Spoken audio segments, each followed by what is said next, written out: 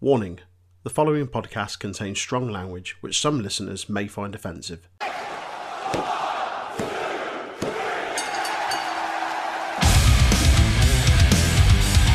Hello, yes, Dan Housen here. Dan Housen has been summoned, raised via the internet, to tell you to please listen to Untitled Wrestling Podcast. It's Tuesday night, you know what that means. It's time. Hello everybody, and thank you for joining us for our review of the AEW Revolution 2021 pay-per-view. Like the Fuse, bring that, we'll talk about that later. Team for Dynamite only works on a Wednesday, eh, lads? Hi, I'm joined as always by Jay and Aaron. How's it going, lads? All good. I like that intro, mate. I like that. that was excellent. Yeah, so let's go into a little deep dive into what is either a perfectly fine pay-per-view or an egregious like war crime against professional wrestling, depending on which side of the divide you sit. How have you been before we properly get into it? I feel like I've not spoke to you in years, man. I know. Well, some of us didn't book Bloody Monday off, did we? So. Yeah. Before we get in, obviously, before we get into the review, Aaron and Troy were unable to make it out to our live stream on Sunday night. So thank you very much to the excellent lads from the Damn It Vince podcast, who eventually ended up like three of them joining us, which was pretty cool. We ended up like a little collab session, which was really nice. Had a good time. It was like the most laboured invasion angle ever. It's right. We went over. It's fine. We made ourselves look strong. Yeah, it was okay. Put yourself over. We booked ourselves to win. But no, it was really good fun. Kept the energy up, and yeah, we had a really fun. I had a really fun time watching with the lads. It was really good. Yeah, definitely good. We want to talk about really fun times and huge debuts. Ooh, baby! Let's talk about this pre-show match. So we don't really cover pre-show matches with great detail on here, do we? But I think there's a special case to be made here. Spoilers, I didn't watch it. I mean, yeah, the match itself was fine. It was all about the surprise partner for Britt Baker, wasn't it? Yeah, which Jay spoiled for me by about 5 seconds because his stream was ahead of me. Well, I was trying my hardest not to react as much as possible. Oh no, it wasn't this one you spoiled. Sorry, it was the ladder match you spoiled for me. It was the ladder match I spoiled, actually. Get it right. I'll let you off. This one, I was kind of like, freaking out, and you were going. You made some very curious noises. Don't say what it is. Yeah, you made some curious noises. So in case you haven't seen, so it was meant to be, the match was supposed to be Thunder Rosa and Rio versus Britt Baker and Reba, whatever she's called these days. However, on social media for the last week or so, Britt had been saying that Rebel had an injury and would not be able to compete. And she came out and cut a promo saying that she'd been petitioning Tony Khan and the doctor, Doc Samson, and apparently insisting that Rebel was injured. And then did she say something about like Nyla had beat her up in the hallway or something? Something along them lines, yeah. Whether or not she that's just an excuse, whatever. Anyway, so Rebel came out with like a crutch, and she said she went to the Jacksonville Jaguars team doctor, and he agreed with her that she couldn't compete. So she was allowed to pick her own partner, a replacement for the match, and it was Maki Ito. Yeah, in something that nobody saw coming, because like she literally rested. There was a match of hers on. It must have been pre-taped. That was on in Japan the day before. It wasn't pre-taped. Fightful put some notes about Revolution on the Select service today, and they actually said that Maki Ito was touch and go, and they'd already made plans for I think it was Nyla to take Maki's place if Maki couldn't make it in time, because she literally finished the match and flew out that morning to try and surprise everybody, which she obviously did. Yeah. She also, in what is the most wholesome thing I've seen in my entire life, came in at the very end of Being the Elite this week, which was beyond beautiful. Oh yeah, it was awesome. So good. Dark Order talking about how like Anna's not there because she's getting surgery, and like no one can replace her. Like there's no woman in the world. I honestly thought they were building like a Ty Conti thing. Yeah, and then I was thinking if Mackie's there, they've got to have Mackie show up like in the Dark Order on being the elite at some point. And then there she was. It was just perfect. She called them all motherfuckers. Surprise, motherfuckers! Yeah, it was great. So the match was fine. It was a lot of, obviously Mackie's very good at what she does, the character work, the headbutt and stuff. She worked really well with Riho. It was worth note, they mentioned in commentary that obviously they have a bit of a history in Japan. Mackie's never beaten Riho, despite the fact they've met several times. Or Thunder Rosa. Or Thunder Rosa. Yeah, they've got a history as well. Britt worked really well in this match. I thought she's really proven that she might in the next couple of months she might be someone who they could trust to sort of carry the division as champion. I think she's definitely on her way there. I think she's absolutely taken the belt off her Shida at this point.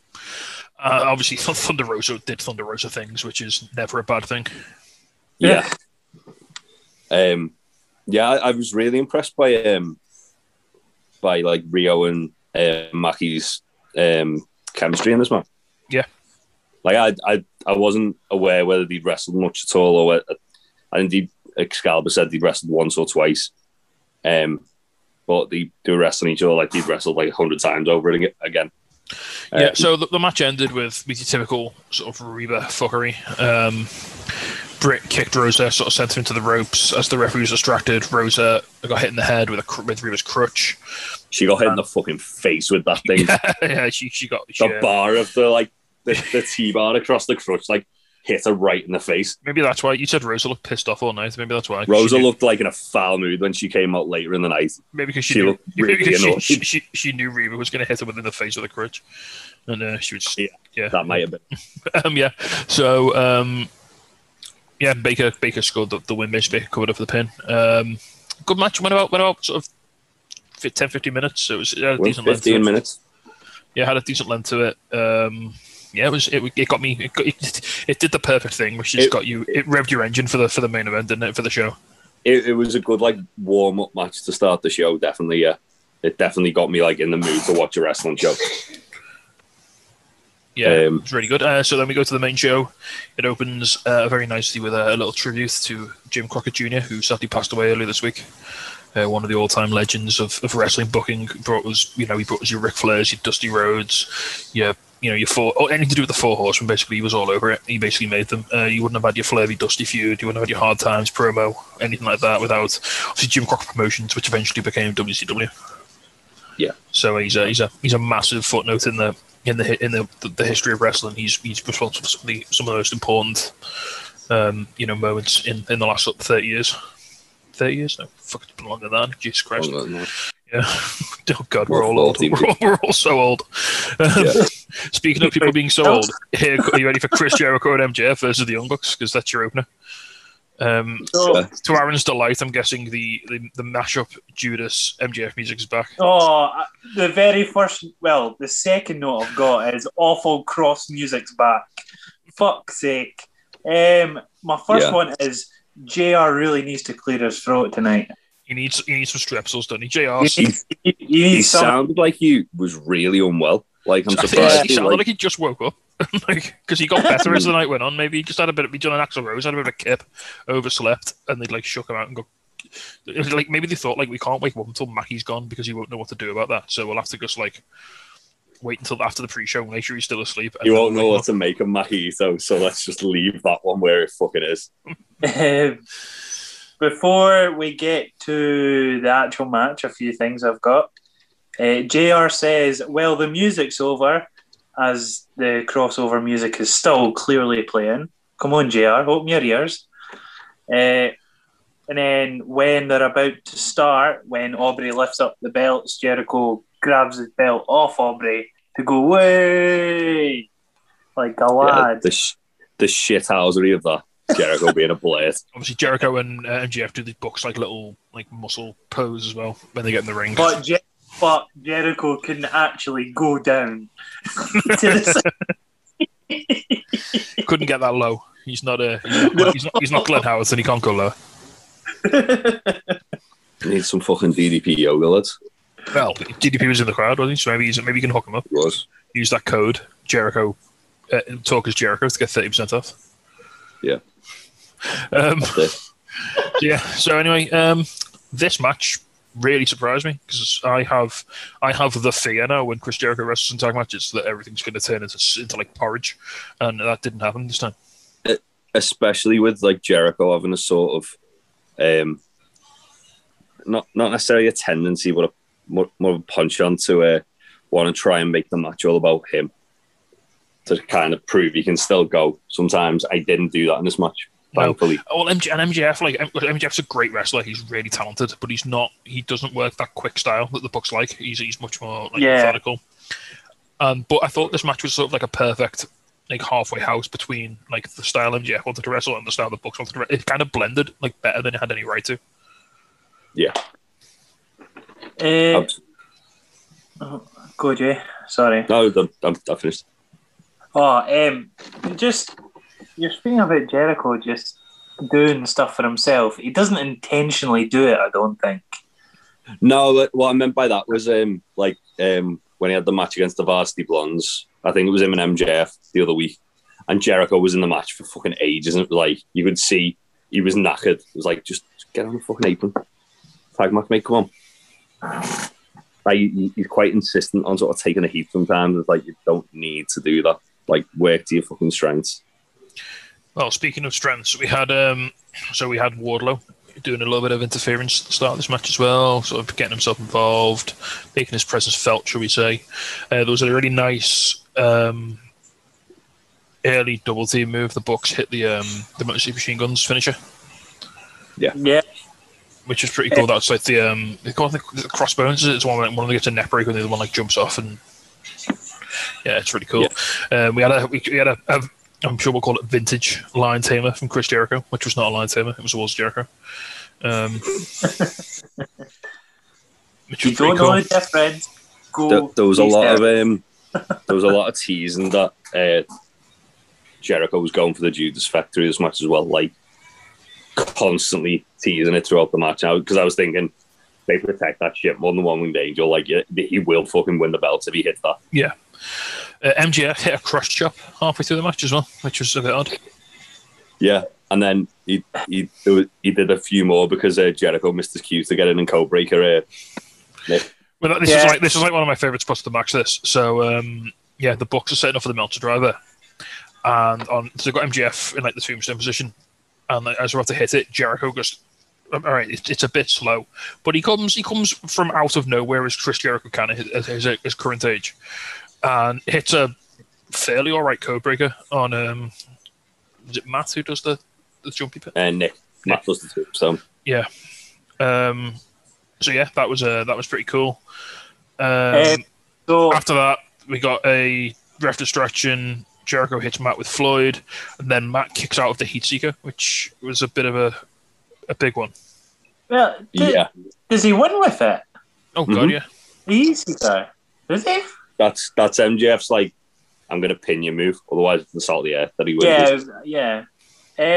Before you carry on, just quickly, when Nick Jackson gets his hot tag and does his usual knee to the face, bulldog, clothesline, all that jazz, Tony Schiavone goes, would that be a burglariat? And then he continues by saying, I don't know. I ain't ever seen nothing like that. Well, you have, because he does it every single Wednesday in a tag team match. Don't know that word. Carry on.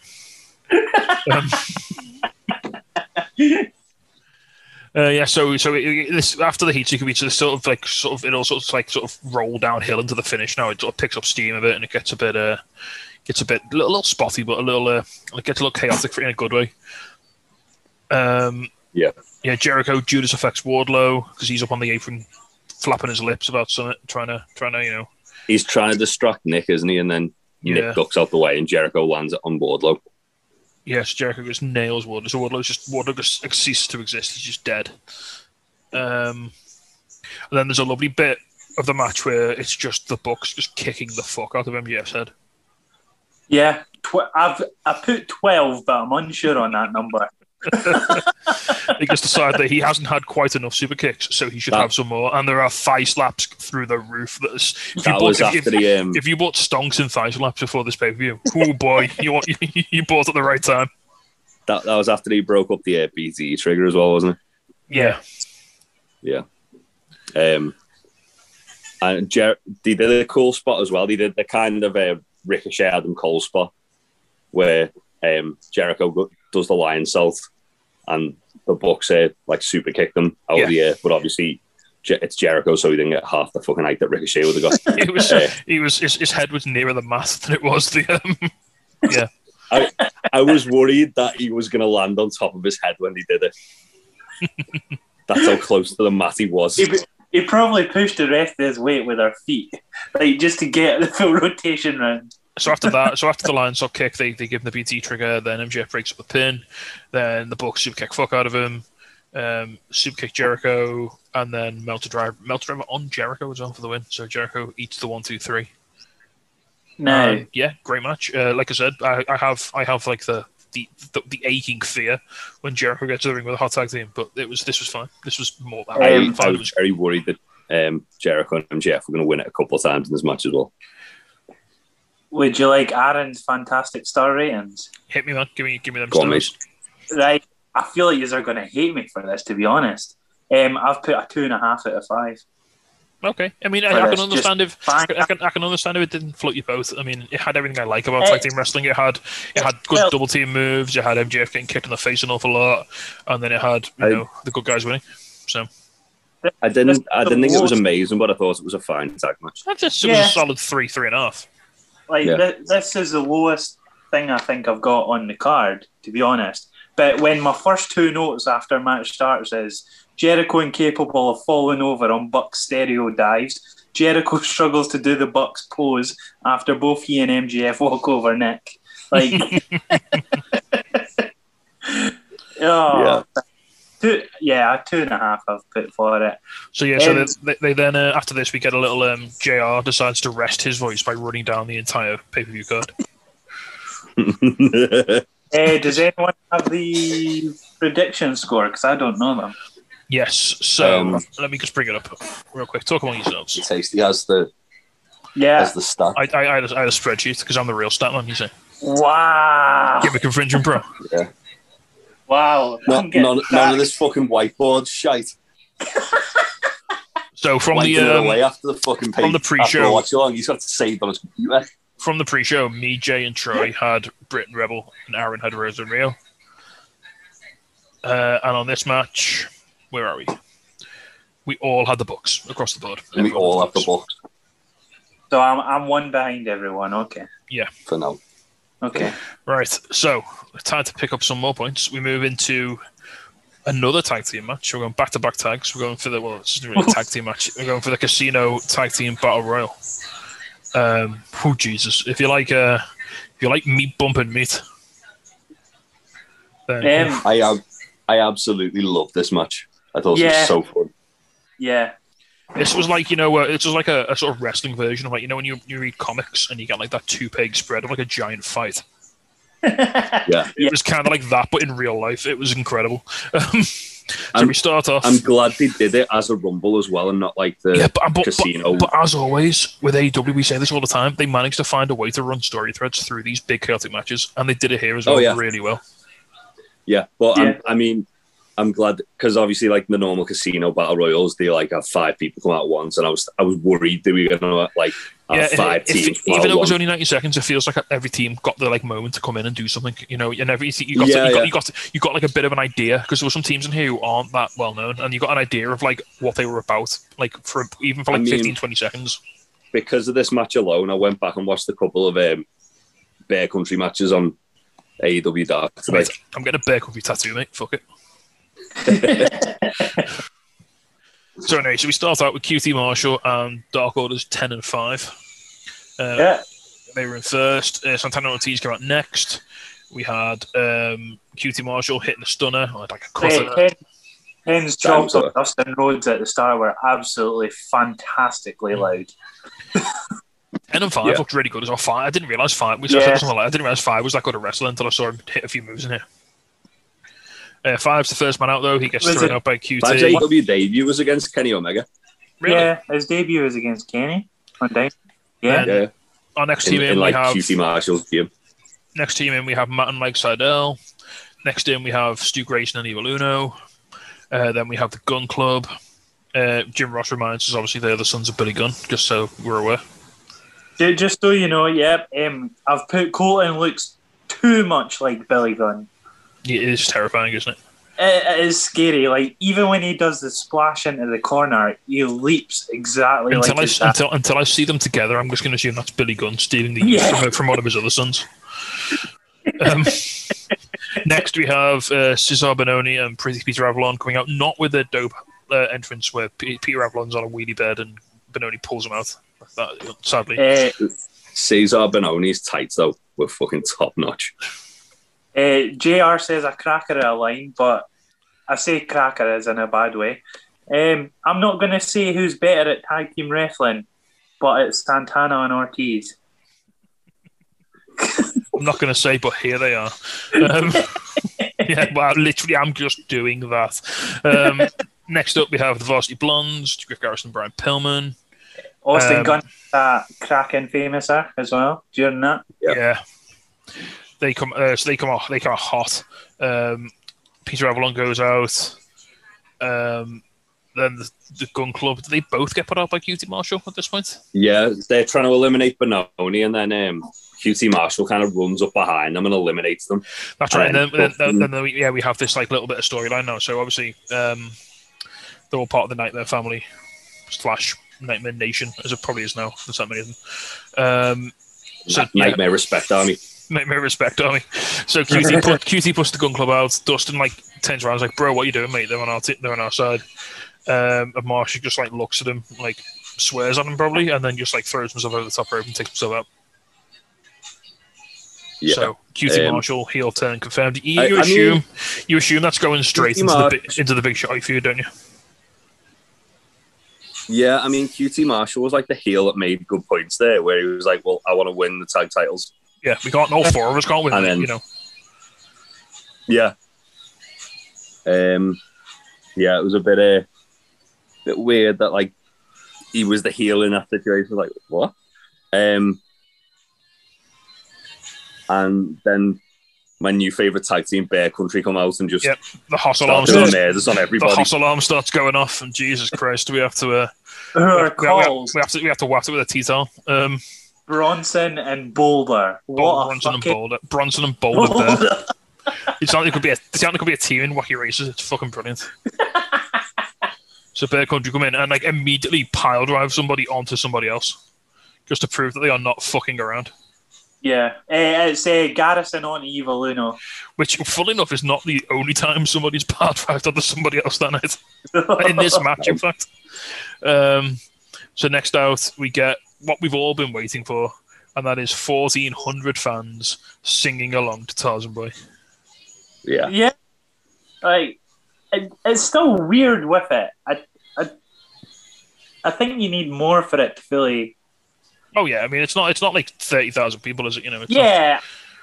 I understand. Wait until the first show. They've got fans back though properly, a full capacity crowd, and that's gonna be awesome. So Luchasaurus Hoss fights with Bononi, takes him out. He takes Griff Garrison out. Santana and Ortiz get taken up pretty early here. That was some people had them picked to win. They were a hot favourite. They went out fairly early. Obviously, they're not getting 2 shots to the Bucks. Nepotism. Now, if you want, as this happened, I said business picked up, and then JR said business picked up because the Butcher and the Blade made their entrance. Well, before that, Marco Stunt gets involved.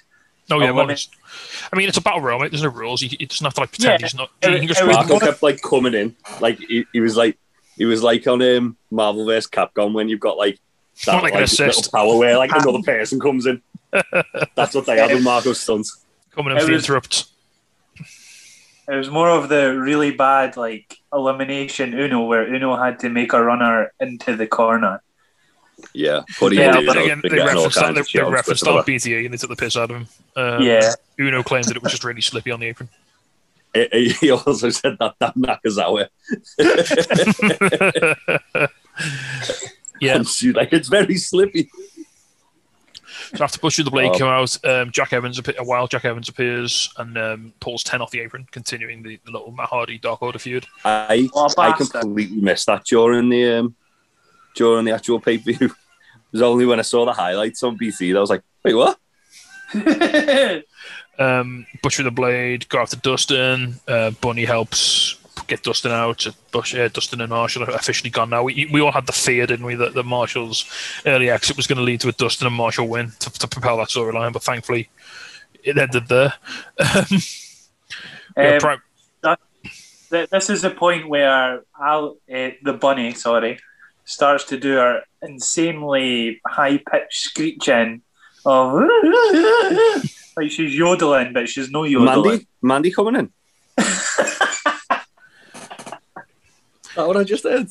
So next out we have Private Party. They're at 11th, in case you can count. They're 12th, actually. 12th? 12th, yeah. It says 11th here. There's a nice little spot where Marco sort of helps Jungle Boy stay on the apron when he gets sent out. And then next up we have the Super Cringy Uncles, Frankie Kazarian and Christopher Daniels. They gingerly make their way down to the ring. Big Tasty's pick. My pick to win. It was pick Tasty.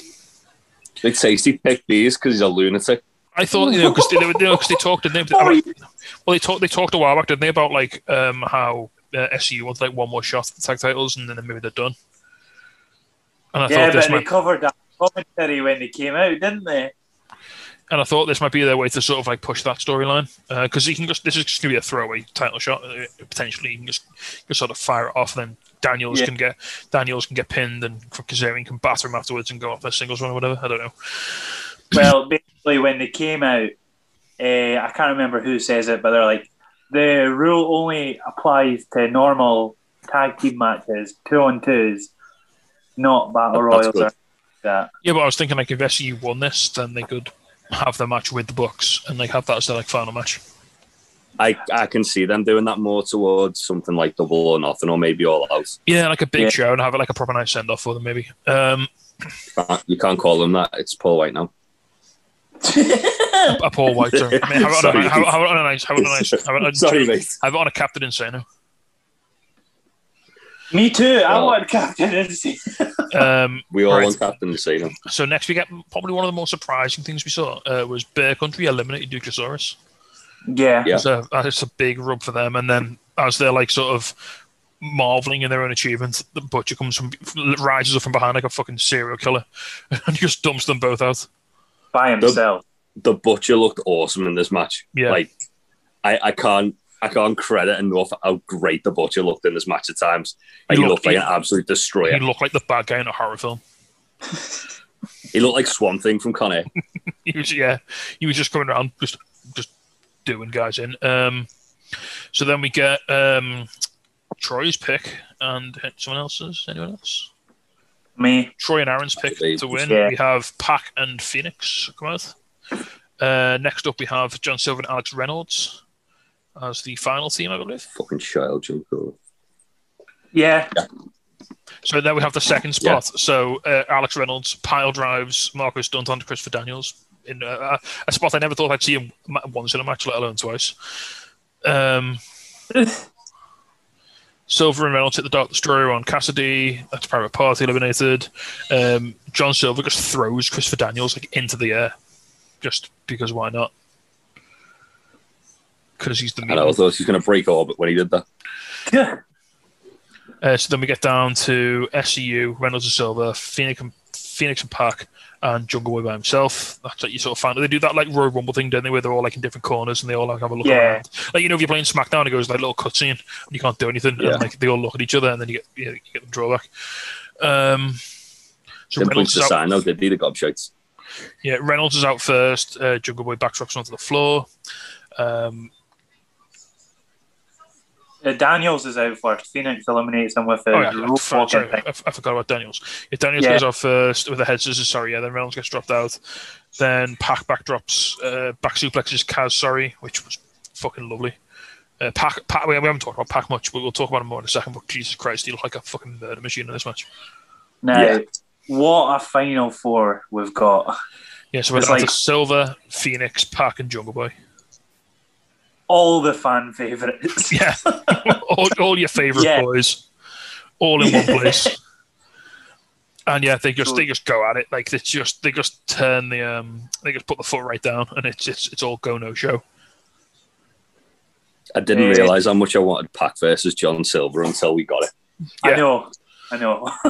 And now I'm like, I want them to have like a singles match, give them half an hour. And just Yeah, they had like a little spot here where they shit sort out of each other. exchange blows in the middle of the ring, and then Silver kicked Pac a load, and then Phoenix just ran across the top rope and kicked Silver. Well, not kicked. It looked like it was a little off. He did that running PK along the top rope, didn't he? Which Yeah, he's been running more and more along the ropes. yeah. He as, went nearly the full weeks length have gone of by this one. recently. This was nuts. So then we end up with Pac and Phoenix still, and Jungle Boy. Jungle Boy by himself. So Jungle Boy's got it all to do. Obviously, his partner's been taken out earlier on. He's been put, he's been put through the ringer. But he takes Pac out quite early, leaving us with Jungle Boy and Phoenix. And I mean, talk about match I didn't know I wanted. Well, I think I probably know I wanted it, but I want it even more now. Jungle Boy and Phoenix. I want all three of these guys to wrestle each other at some point. So Phoenix. So Jungle Boy ended up outside the ring somehow. I think he rolled out, didn't he? I think what happens is they work against each other so fast that my note goes, a move I can't even name, and I've put in brackets because they help me out by saying the Quesadora. And then he ends up just rolling out the ring after the move, and then Phoenix does a stupidly fast dive through the ropes, which flips after he goes through the ropes. He went through the Why? ropes so quickly that Rick Knox thought the match was over and went to call it, and then Aubrey had to say no, he went through. I'm mental. Put it this way: if Austin Gunn wasn't in that match, he'd be dead. Because Phoenix just materialised in the place where Austin Gunn normally stands at ringside. Oh, honestly. Austin Gunn's iPhone would have gone through his face.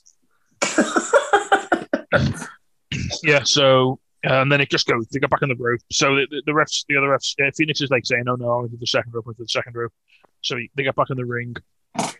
Jungle Boy gets a poison rana on Phoenix, and then Phoenix comes back, big kick, clotheslines Jungle Boy over the top, and that's it. Pac and Phoenix are your winners. Point to Aaron and Troy. Yeah, back in the game. Jesus, what a Pac match! dived on Phoenix like he was like Phoenix had just scored the winning goal in a cup final. Like Newcastle just won something. Well, yeah, it doesn't happen often, mate. He's got to take those victories where they come. I mean, that was like basically a condensed Royal Rumble in a pay-per-view. It's great. Really enjoyed it. I had a You really good say time with that. condensed. It wasn't condensed. It was just they stuck to the timer. Yeah. Is what happened. It's a Royal Rumble that respects the Yeah, rules. Five Takes his shoes off stars. Yeah, easy 5 stars there. Just for the Yeah, it was one I of- mean, for the last like 5 minutes, it was worth 5 stars. Yeah, it was one of my favourite matches of the night, Yeah. like easily. And got it. to top that all off, we now get the Bucks versus Pac and Phoenix, Yeah, which is going to be just stupid good. So yeah, there's that. yeah. And we're getting Phoenix versus Matt Jackson on Dynamite tomorrow as well. Yes, so to sort of kick off Just this a good manga. kick off the build to this match, we're getting a nice singles match as well. So next up we have Paul White being interviewed. Dash is asking him for a hint. I don't understand this. Why ask for a hint? It's going to be on in the next like hour. Why are you asking for a hint now? It's like all he says is that no one can outwork him. So I mean, for a lot of people, that sort of gave it away what was going to happen. Yeah, Did it? AJ Styles confirmed. Did it genuinely give it away for you guys? I called. I'd already called. Spoiler, I got it right. But as soon as he said that, I was like, Everybody but Aaron got it right. Spoiler. Apparently so. as soon as he said that, I was like, oh yeah, it's definitely him. Oh, lovely. Because based on what like people have been tweeting over the past like couple of weeks, A lot of people have said after the Royal Rumble, Christian is the best Jay, worker. spoilers. We're building up to that. Sorry. I mean, you'd assume people would have seen the pay-per-view before they listen to this. If you haven't, well, this is awkward. As Jay said, Christian, a lot of wrestlers, including like FTR and Christopher Daniels, like AEW wrestlers, have been saying after the Royal Rumble how Christian was one of the best workers in the business and how he had a great mind and his work ethic was great and his work rate. So as soon as they put anything about out working, I was like, oh yeah, that's definitely Christian. It's happening. Oh. So next up, we cut to a few special guests in the crowd. We have a rather upset-looking DDP, like stern-looking DDP. I don't know. Because he's stuck with some other boy. Who is that guy? Have you done any research on this, Aaron? Paul Walter Hauser. I've got the name. I don't know anything about him. Yeah, I couldn't be. I'll Google him now. And then we saw Al Snow in an OVW. I didn't realize he's like an executive at OVW now. He bought it a while ago. Yeah, he bought it. Oh, fair play. He owns OVW. He bought all the video, all the old tapes as well, apart from episode 1 to 16, because WWE still have that. Because are they worth more or something? Yeah, something like that. Paul Walter Hauser is from Cobra Kai, apparently, which I still haven't seen. Oh, right, okay. There you go. Yeah, fair play. So now we get. I don't know what he does in Cobra Kai. Now we get a nice little video package on the AEW Women's Tournament and title match. A little build-up tournament. So for anyone who didn't watch the tournament, spoiled it was really good. Aaron, you're a dickhead. Aaron, you're a dickhead. It was really worth a watch. The matches were across the board. The quality of the matches was fantastic. I genuinely do still want to watch the matches, but because I didn't watch the matches, I wasn't really invested in this women's title match until that promo hit, and it was very intense and there's a lot of history running through it. That's for sure. Yeah, so they build this really well. So for anyone who's not aware, so it was Hikaru Shida versus Ryu Mizunami. Ryu Mizunami is one of Hikaru Shida's favourite wrestlers, and so this was sort of like a bit of a dream match for her, I suppose. They sold it like a big deal. Like, obviously, this was the first time in a long time they'd wrestled.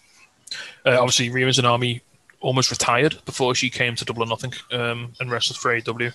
And that sort of gave her the sort of spark to get back into wrestling and relaunch her career. So it's really cool to see her come back to America and sort of have this chance, this opportunity, which is very nice.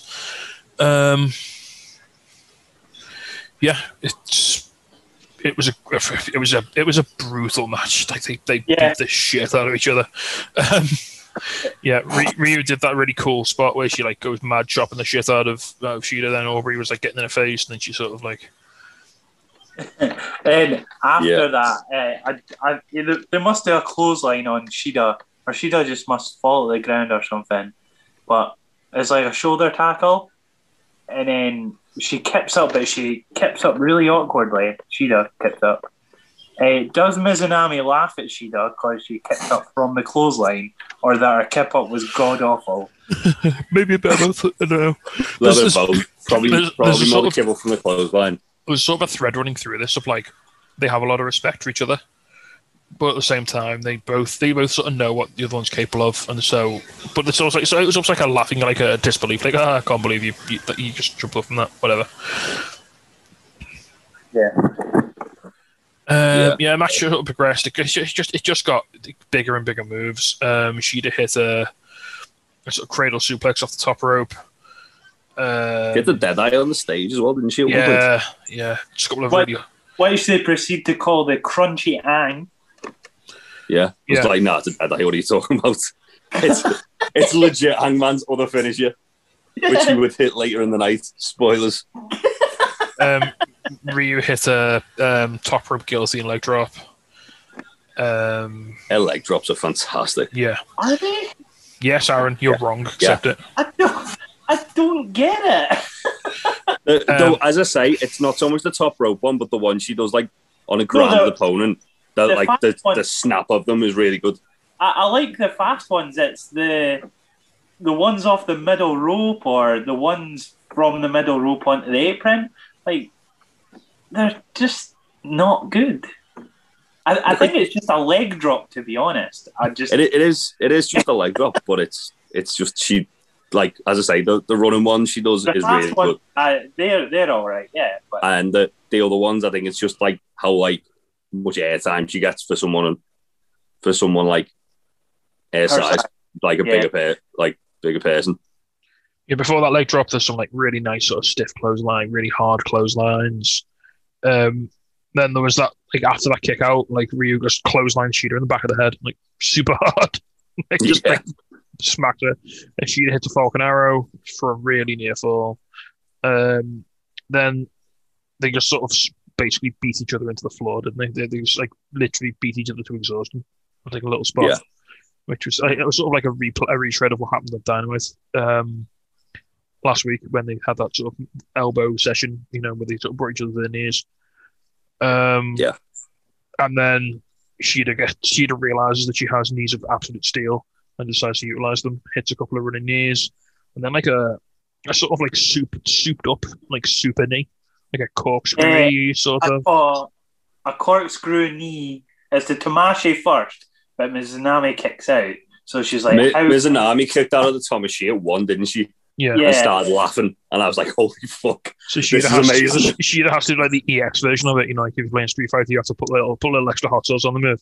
So she hits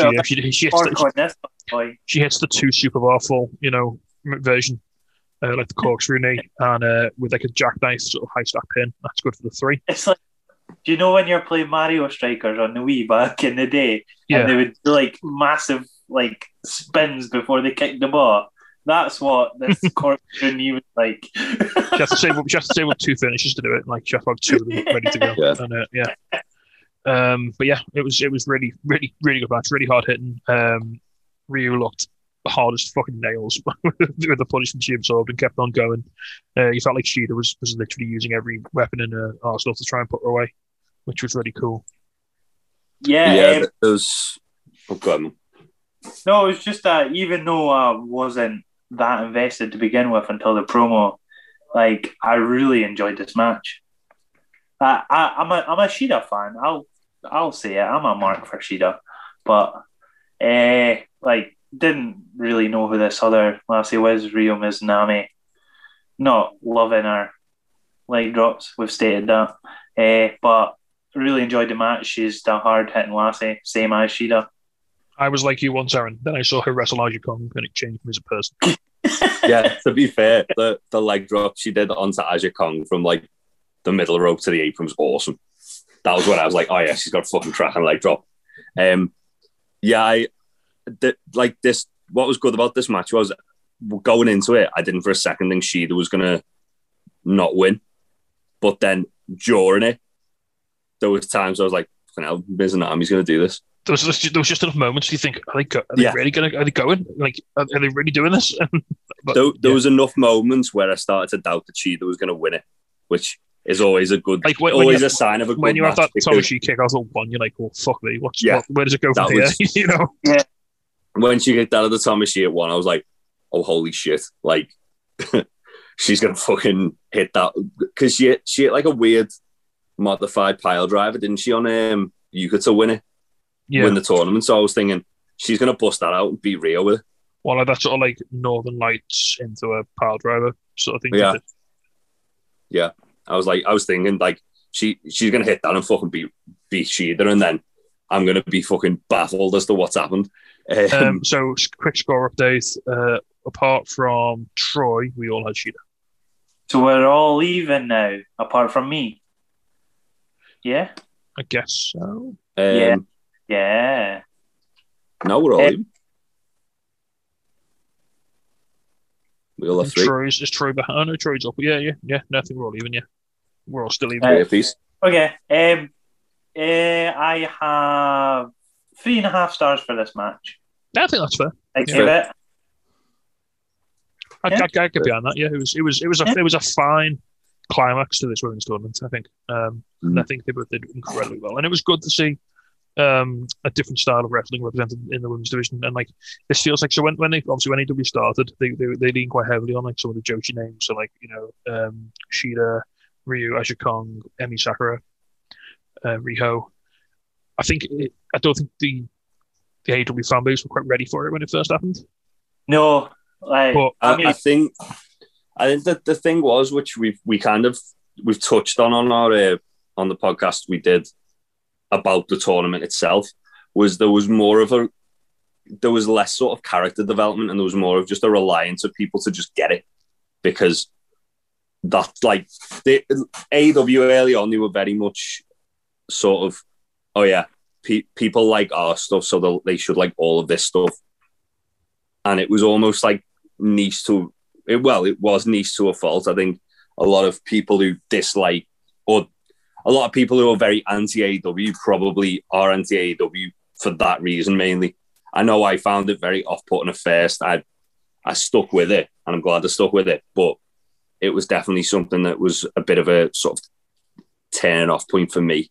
Yeah, but it feels like that the way they present these women has matured now to a point where the crowd could get into it. I think the women's tournament's helped massively because it's given them a lot of space to breathe.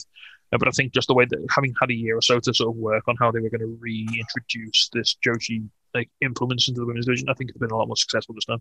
But yeah, I mean, absolutely. I think that tournament has definitely helped a lot, because those people like Rio and Shida were two people that it wasn't that I didn't care about them, but I didn't know enough about them to invest in them. Yeah. And I mean, as soon as Rio came back against Eva, I was like, fucking hell, I'm properly invested in seeing it back, because I've like realised I'd missed seeing her wrestle.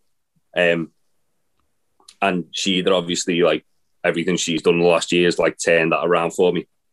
Yeah. But with the tournaments, like a lot of these characters, because you had like, even if it was just like Shida tweeting about it, or Excalibur taking like a couple minutes of the match to just explain a little bit of backstory of the character, there was more for me to sort of sink my teeth into and get invested in than there have been previously. They've also announced that they're going to be doing this tournament again next year with the same format. So yeah, that's awesome. I'm very excited for that. Post-match, there was a beatdown. Nyla Rose came out, attacked Shida.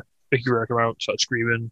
Shida makes a save, then Britt Baker, Makito and Rebel come out to help beat them up, and then Rosa comes out to make the save.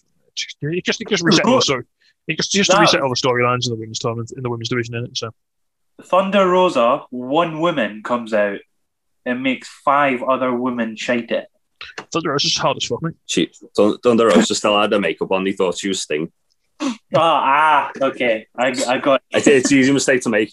Right. So next up, we get a little teaser for Double or Nothing, which is going to take place in May at Daily's Place, right? Yeah. It's May the 30th, they said, wasn't it? I think so, yeah. Which is also a Sunday. Sadly. Well, it's a bank holiday. Bank holiday, Darren, so you might be off work. Yeah.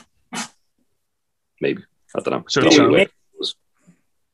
right, so next up, we have Alex Marvez, and he's interviewing Chuck Taylor and Orange Cassidy before their match.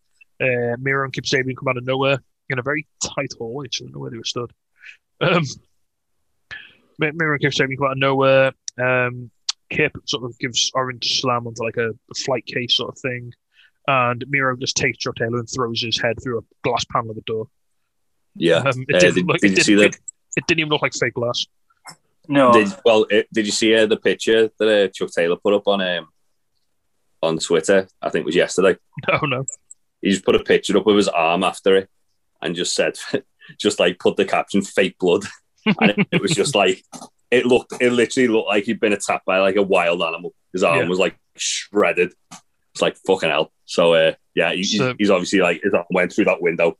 Miro then shouts to play his music and then proceeds to drag Chuck Taylor to the ring. Yeah. So they come onto the stage. They throw Chuck into the ring. Chuck is just pissing blood. Out his arms, specifically. His arm was messed up. He had a bit on his face as well that looked like it was coming from like his nose or his eye. So Orange Cassidy is not out. He's sort of selling the injury backstage. Sabian and Miro and Chuck are in the match. Within about 30 seconds, all 3 men have Chuck Taylor's blood on. Yeah. Yeah. Like, Poor Kip had it in his beard. mental. Yeah. This was a weird match because it could have quite easily been on just on Dynamite, and I wouldn't have minded too much. But at the same time, I thought it was quite good on a big show. They've made Miro look like an absolute fucking killer. Yeah, so basically most of this match was just Miro just stomping the piss out of everything. Orange Cassidy finally makes his way into the match. He tags in. He sort of does his dive against. He tags in his Kip. He sort of gets a bit of offense in. Taylor tags back in, hits a power driver and saving. Taylor's really selling like he's cut, but he's like Taylor looks like a hard bastard in this match. Chuck Taylor, he's like bleeding all over the place. He tags back in, he hits some big moves. Basically, it's just Cassidy and Chuck are throwing everything they have at Miro and Kip, and Miro is just taking no fucks. This is the closest we've got to like PWG Chuck Taylor, as AEW have allowed us to have, where he's like a hard bastard who takes the piss. Like one of his last matches in PWG was like a death match with Ricochet. Yeah, so the nice bit of story development we got in this match, there was a spot where Miro shoved Orange. So Penelope Ford got up onto the ring apron to distract Orange Cassidy while he was like sort of building the head of steam against Miro, and Miro just shoves him into Penelope, who falls off the ring apron and like lands like quite painful looking. Then Kip Sabian is outside checking on her, but he's the legal man. And Miro is like going fucking ballistic, like screaming at Kip to get in the ring and tag him in so that he can get into the ring. And like Kip looks terrified because like he's just like Miro's just done a murder on his wife, and now he's screaming. And like they're obviously building to an angle, as we said this at the wedding, didn't we? Were like Kip's going to be scared of Miro because Miro has legit issues with rage. It's going to get to the point where Kip turns face because Miro's like got him to the point of like being like a captive. Yeah. So anyway, Sabian jumps back in, tags in Miro, gets back out to check on Penelope. Miro nearly gets caught by a small backstreet from Chuck. Wherever he comes back, hits the what's he called, the kick now? It's basically a match kick. He didn't say what it was called. He hits his big kick. I think it does have a name, and then he locks in the game over. A really like savagely applied game over as well. So he sort of locks in like he gets the legs and gets the arms in place, but he doesn't put the chin lock on straight away, and then he sort of like grabs it and wrenches it right up. It looks like it hurts like hell, and Chuck taps instantly for the win. It was good. I gave this one 3 stars because it was solid. It done its job. It was obviously Miro's a big monster that we've got to be feared of. Yep. I mean, this match was fine. I would question you giving this more than the opener, personally. Yeah. This was a fine match. It did what it needed to do. It got Miro over as an absolute destroyer. So, yeah, happy days. Yeah. Absolutely. Right, so backstage, we've got Alex Marvez again. He's wiped Chuck Taylor's blood off his glasses. He's doesn't wear glasses, doesn't he? Off his suit or whatever. And he's interviewing Jericho and MJF. Asked to comment on why they failed to win the titles. Jericho takes issue with the fact that he said that they failed. He said, they've been through so much and they just felt a bit short. He said, like any good army, they're going to make necessary changes. And they call for a meeting on Wednesday. They're going to have a war council. And MJF sort of sowing the seed here. He says, "Oh yeah, Chris, we're gonna have some changes on Wednesday." Yeah. Now one of 2 things is going to happen. Either because Wardlow wasn't there, so either Wardlow's getting kicked out of the Inner Circle, and that's going to be like the big babyface Wardlow versus MJF feud, or more realistically, MJF's going to kick Jericho out of the Inner Circle and probably write him off TV for like a couple of months. Jericho will be a commentator for a bit and then come back and feud with MJF. Yeah, I'm down with whatever. I'm happy with. I like they've got options here with this Inner Circle business, and they can go anywhere they want, really, can't they? I mean, feasibly, they could actually do both of those things I've pitched there. You could have MJF kick out Jericho and Wardlow, and then MJF feuds with Wardlow while Jericho's off selling injuries. Yeah, that's pretty much the end of the Inner Circle at that point, isn't it? But remember, you've got Sammy in that storyline as well. Yeah. Yeah. Because one thing I did notice was like Santana and Ortiz were both looking at Jericho like he was in the wrong from the background, Yeah. which was very interesting. But yeah, we'll find out tomorrow. Aye. Yeah, and after that we got Matt Hardy versus the Hangman, Adam Page, in a money match. I was not looking forward to this match. Well, I thought this match was a lot better than I thought it was going to be. Yeah, so did I. It's just Matt Hardy. You talk about Chris Jericho from earlier. Yeah, Matt Hardy's like the boring Hardy. I think I like Matt Hardy. I think it's getting to the point, at the end of the point now, where I want to see him in singles matches. Yeah. I think in a tag match you can sort of cover for him, like put him in Private Party, and I think it works because they do all they have the high energy, don't they? Yeah. I like him as a manager for Private Party. This is a solid match. I mean, they're two good professionals. They're not going to have a bad match. It didn't have the energy of some of the earlier matches and some of the later matches. Even it was definitely a bit more ploddy in its style. But I think that in a way that sort of worked to its advantage. So obviously, the way they have Hangman matches nowadays is it's all about him setting up for the buckshot and their opponent trying to sort of neutralize that. We have loads of really good fuckery from Private Party coming out, distracting the ref. There was a bit of an unbelievable spot where Hardy gets nailed and then Quinn gets up on the ropes. And then instead of just counting the pin, the ref just ignores the pin to shout at Quinn. Yeah. Which was a bit silly because it never makes sense that like if they're just on the apron. Unless they get in the ring, surely you just count the 3 count. But whatever. Yeah, absolutely. Whatever. So Page sort of plays against the numbers. He sort of knocks Quinn off the apron, does a dive on Cassidy. He went for a buckshot. Hardy got him for the side. I had Hardy for this because I thought they were going to carry on the sort of Hangman decline. And so when Hardy went for the buckshot, Hangman went for the buckshot, Hardy cut with the side effect twist of fate. I thought that I bought that. I was like, oh fuck, that's it, it's over. They're giving Hardy the rub. Nope, Page kicks out. So then Hardy is sort of like trying to get Private Party more involved. He's like, guys, come on, help me out here. And then the Dark Order ran out, like all 6 of them, I think there were. Oh yeah, all of them are out. So the 6 faces beat up the 2 heels. I'm pretty sure 7. 7, yeah. Silver Reynolds, 5 and Dimes, Junior Grayson, and Colt. Aye, yeah. I'm pretty sure JR is well at that point going, it's even playing fields now. As it becomes, 8-on-3? Yeah. So Hardy knocks Hangman off the apron, but the Dark Order catch him. This is a really cool finish. So they sort of like spring him back up like an old House of Black entrance. Remember that? Oof.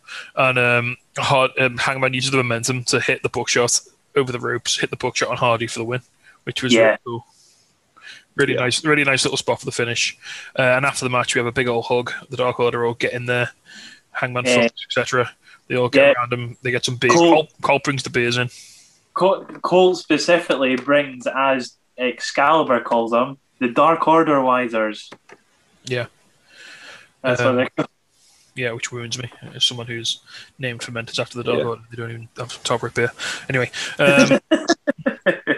Colt Cabana, they're obviously bringing in the beer because he's the cool dad who lets kids drink at his house. Yeah. Because they're going to do it anyway, might as well be somewhere safe. I gave this 3.5. Yeah, again, I think that's about right. 3.5. It was solid. Hangman's always entertaining. Every time you watch Hangman, you forget how good Hangman is until you see him like in the ring. Yeah. Oh shit, no, this guy's really good. He's a really easy watch when he's wrestling. Hangman. I genuinely think this might have been like Matt Hardy's best singles match. Yeah, I could be AEW or just in general. Just ever. Just ever. What were the scores after this? Obviously, in the last one, everyone except Aaron had Miro and Kip. Yes, and everyone except me had Hangman for this one. So everyone above me picked up a point. So at this point, quite critically, Jay is one ahead. Now, as I said to Jay at the night, so we all have the same for the main event. We all have the same for Sting and the street fight. So I said to Jay, unless Captain Insano is the mystery signing, Jay is uncatchable. Yeah. Hey, we got a captain, didn't we? We did, but not the one you were looking for, Aaron. So before we get to that, no, it was after this match. Sorry, we have one more match. So this match, there were ramifications in this match. Jay fucking sold me with the river on this one. I didn't mean to. He sold me a boat without a paddle. So we have Platinum Max Caster, Murder Hawk Lance Archer, Scorpio Sky, Penta L0M, Cody Rhodes, and a mystery. Go ahead, Aaron. No, there's a mystery competitor then. Sorry, I cut you off there. You thought I wasn't going to mention the mystery competitor? No. I've got plenty to talk about before we even get to the match. A mystery competitor who is revealed to be Ethan Page. Right, Aaron, take it away with your bullshit, and then we'll get into the coverage of the match. Bullshit. Cody in the promo says this isn't a fucking tea party, it's a ladder match. What a great tea party this was for He's just Cody. He's been listening to some Fall Out Boy, mate. He's got him on moody. Yep. I've never heard the words face and revolution said so much in 1 minute in that promo. I mean, they all want to be the face of the revolution. They all will be the face of the revolution. They were going to prove that they can be the face of the revolution. Also, just a spoiler alert on this match.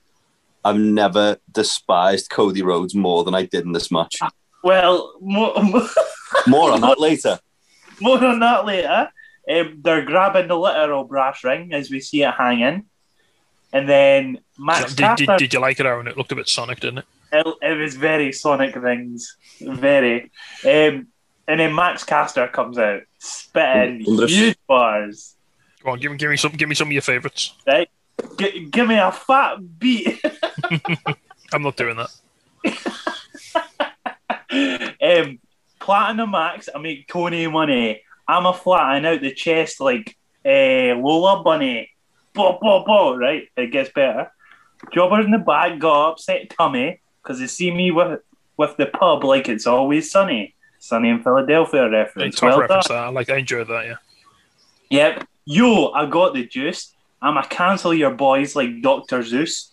Oh, good one. I'ma killing you all with the promo. Blood on my hands like I'm Governor Cuomo. Oh, now, if you don't know who Governor Cuomo is, Andrew Cuomo is the governor of New York, whose administration covered up information pertaining to COVID-19 deaths among nursing home residents.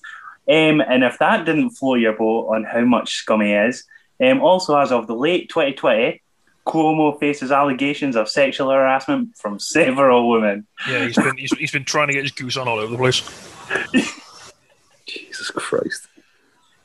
Also, when Cody comes out, Jade Cargill is seen on the camera going, woo! And Cody clap him away to him. Yeah. Right, she beat him now. She went on to fair from him. It's fine. Okay. Is that how it works? Okay. Yeah. That's my bullshit over and done with. There you go, mate. So, okay. So, yeah. So Ethan Page is your mystery entrant. A man who I thought it was going to be until Jay convinced me it was Warhorse, and then he himself bought Ethan Page. Shit talk. I literally, just to be fair, I was like throwing it back and forth all day. Is it going to be Page or is it going to be Warhorse? And I was so close to changing to Warhorse myself. Clearly, I was wrong. What a bastard! Yeah. Sorry, mate. Yeah. So anyway, really, really good match. Super high energy, below the big spots. I think everyone gets their time to shine, really, don't they? Which is great. Yeah. Everyone got their time to shine. It's just a shame that Cody was distracting everyone when he did the stretcher job, and he was trying to fight his way back through the entrance. Oh yeah, so there was it got a bit weird. So early in the match, or say early in the match first, Max Caster calls Jack Evans out in the boombox. As he's coming out, 10 appears, and just annihilates him on the ramp. Caster goes to his boombox. Cody hits him with a disaster kick. Where does Cody get hurt? It's not that long after that, to be fair. Yeah. It was Penta again. Yeah, so Penta set up a ladder, like a bridge ladder, and him and Cody are sort of fighting on the apron, and then Penta hits a Canadian Destroyer onto the ladder. Which he doesn't even sell because he's up within like 20 seconds of it on his feet. Like he's no-sold this Destroyer through the ladder. So Cody gets up and he's sort of holding his left shoulder. And then Cody gets sort of helped. It's just to the back, but he's sort of like in the right-hand entrance ramp, like visible on hard camera.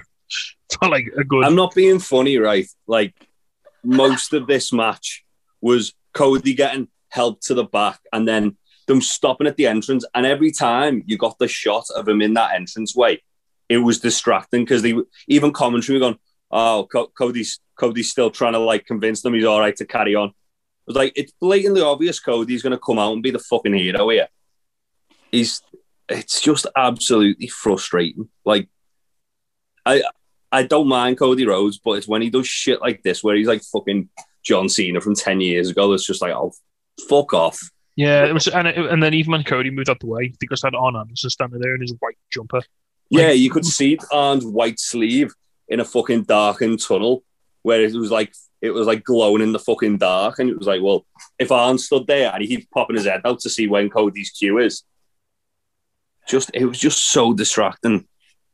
So the match got carried on for a bit with Cody at the back and forth. Then Cody makes his return about sort of 10 or so minutes later. He's got his weight belt in his hand. Yeah, he whips everybody. He's like proper like selling that his left arm's like useless. Gets up to the top of the ladder. There's loads of really cool. To be fair, there are a load of really cool spots. And then when like two guys get on the ladder, and then someone else comes in, and they rotate it really well. And you've got no idea like where it's going or who's going to end up on top. They do a really good job of keeping you guessing for the most part in this match. One of the highlights from later was when Lance Archer gave Max Caster the blackout onto the ladder, which is quite nice. Jake was going off like he just won the lottery. It was great. So I was like, when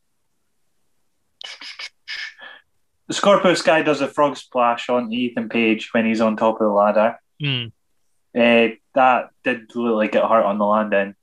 I can't even remember if Sky goes through the ladder. Is it Archer choke slamming him through or throwing him through? I think so, yeah. Doesn't he do like a pop-up knee on him and he bounces off as he's going for a springboard? That's right. Yeah. Well, he does that, goes through the ladder, and then I'm thinking, fuck. And then the match continues to go on and on and on. So then, sort of towards the end, you've got Penta up the ladder. Cody comes in, hits a Cody cutter on Penta. Like the hero he is. Yeah, Cody climbs up the ladder. Then Penta's back with the chair, hits Cody in his bad arm, shoves Cody off. Then Penta does a little taunt, climbs up the ladder. Scorpio Sky runs in, hits Penta with a chair in the ankle, does it crucially. So he like wrecks Penta's ankle. So Penta's down, he can't put any weight on his ankle, so he's kind of out. And then Scorpio Sky climbs up the ladder. Cody climbs up the other side, they get to the top. And then a little bit of a heel turn from Sky here, because he sort of like goes at the face of Cody, doesn't he? He's like, it was like him. He was there. It was like, already. Yeah. It was like the Lion King where Scar's killing Mufasa. And he was like in Cody's face and he was like, it belongs to me now. And then he just like pie face Cody off the ladder. Because, Cody had to be the fucker on the ladder who gets shoved off. Couldn't have been anyone else. Yeah, but a little despicable move by Sky to throw Cody off. And then Sky takes down the ring and he's off to the bonus stage to try and win a Chaos Emerald. There was one other really funny bit in this match. I say funny. It was quite scary, but it was good. Archer's up the ladder and Page like low blows Archer and then hits a razor's edge off the ladder. Yeah. He's got him up for ages. And then he comes in and fucking short arm clotheslined him. And Penta super kicked him in the heart. Oh yeah, Penta super kicked Jake. And then Jake like Roberts. Everyone's checking on Jake and it was like, oh shit. About 3 refs run up to Jake and make sure he's still alive. which thankfully he was fine. There was another Yeah, nice moment where I think it was before that, which is why he sort of went all out. So a moment earlier where like Archie was on the ladder and Ethan Page just hits him in the back, and Archie just like looks at him, I think just gets down and murders him. Yeah.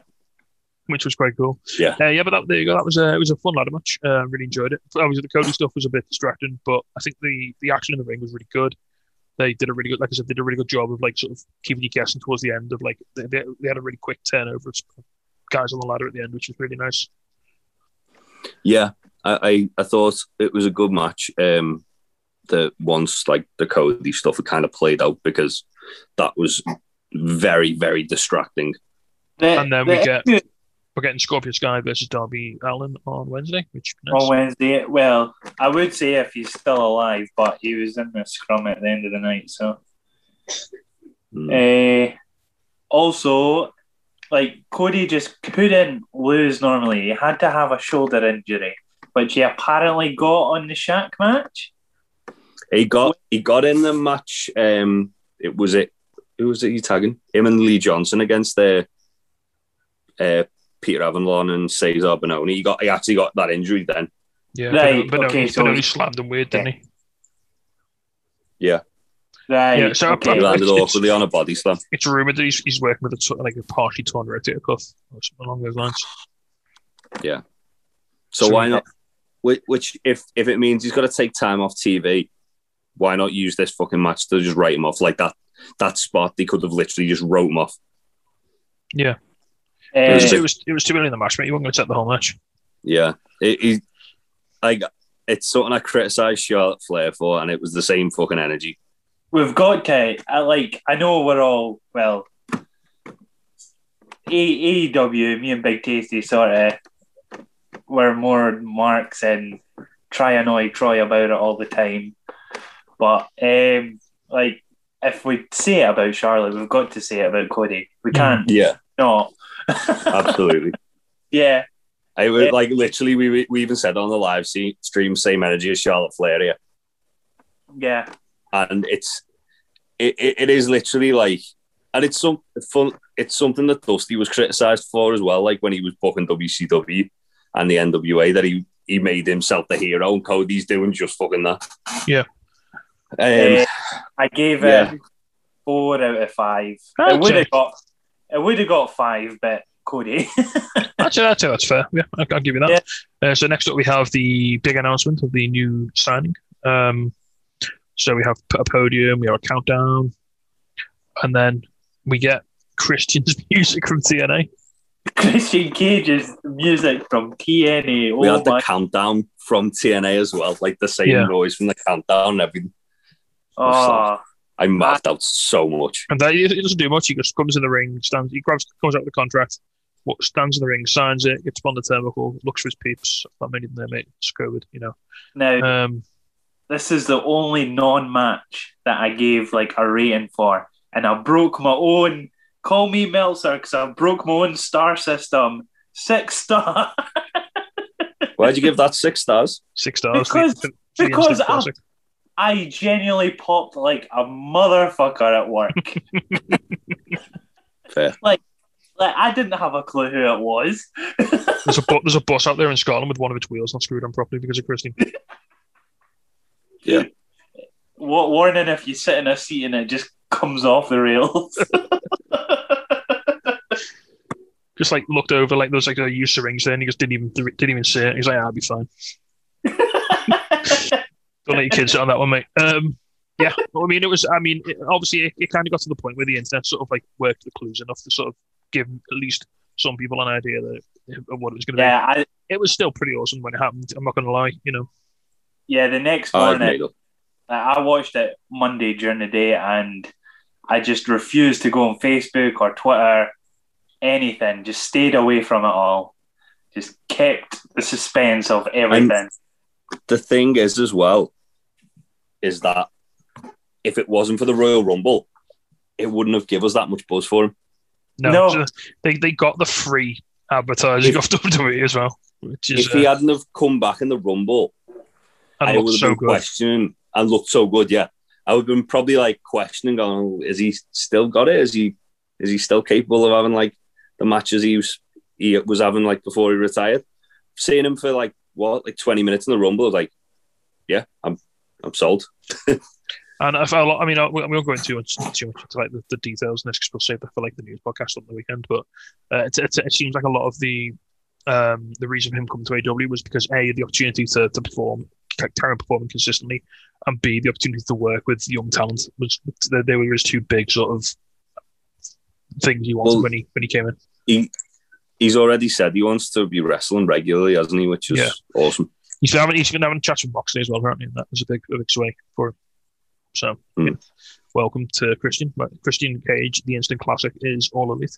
They actually call him Ask as well, which is fucking beautiful. Okay, can we bring back Tomko as well? My first words out of my mouth when I saw him was, "Does this mean we're getting Christian's coalition?" Now Tomko retired in 2018. Mate. He's Scott Steiner can come back for it though. He was in Christian's coalition for a bit. So, are we ready to talk about the street fight? About Christian Cage's son, Brian. Christian Cage's son. Christian Cage's nephew, Brian. He's the son of Christian's sister and a bottle of steroids.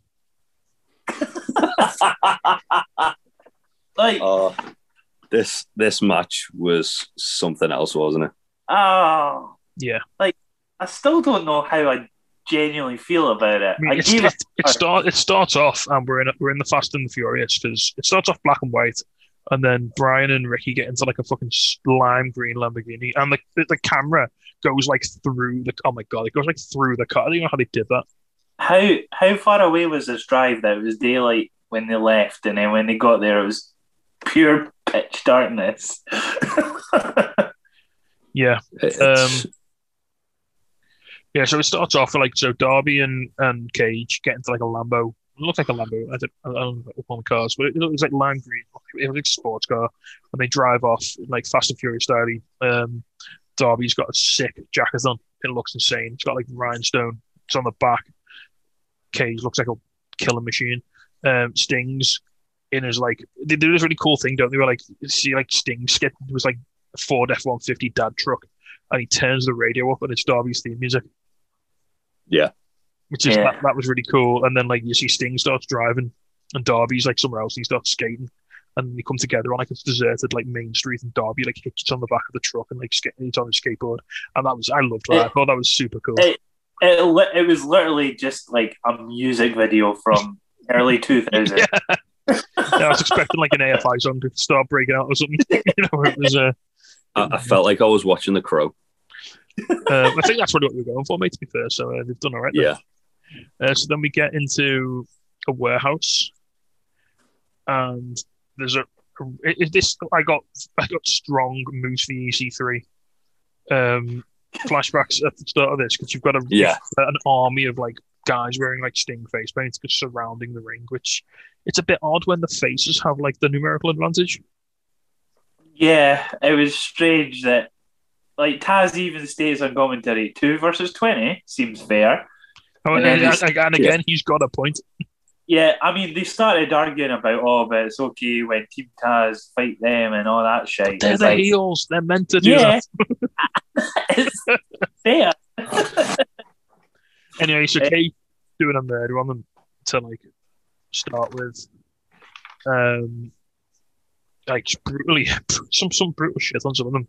Then Darby starts going after him. I mean, I can't even attempt to sort of work through this match because there's so much going on. So there's a couple of cool things that we've not touched on yet. First off, Sting and Darby had matching face paint, which was awesome. Yes, that was really cool. Where like Darby had Sting makeup, like half the face was Sting makeup, the other half was like a smudged skull, like Darby's. The ring apron. There's a ring in this warehouse. We didn't mention that. There's a ring in the ring in the warehouse, and the canvas on the ring had Sting and Darby's faces like sort of merged on it. I was still confused as to whereabouts it was, because if you look behind the ring, it looked like it was just in an alleyway, but it was inside in a warehouse. It was like a long like warehouse. Like it wasn't on the ground floor. It was on like the first floor, so it was like on a balcony sort of thing. Right. It looked like an old mill or something. Yeah. Well, do they have mills in America? This isn't Victorian England, mate. It's not Manchester. It's not a mill every fucking 5 yards.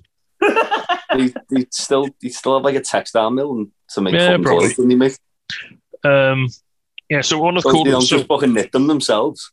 just knit them Come on, all, bit mate. tasty. Play the game. So one of the cool spots I liked from the start was it Derby ended up like screwing up a wall and then like hitting a coffin drop, Yeah, that was awesome. which was really cool.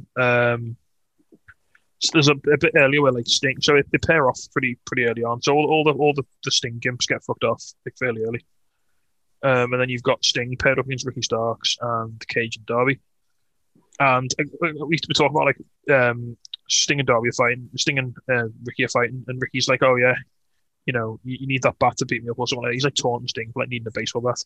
So Sting just like fucking eats the baseball bat out up into the stratosphere. Yeah.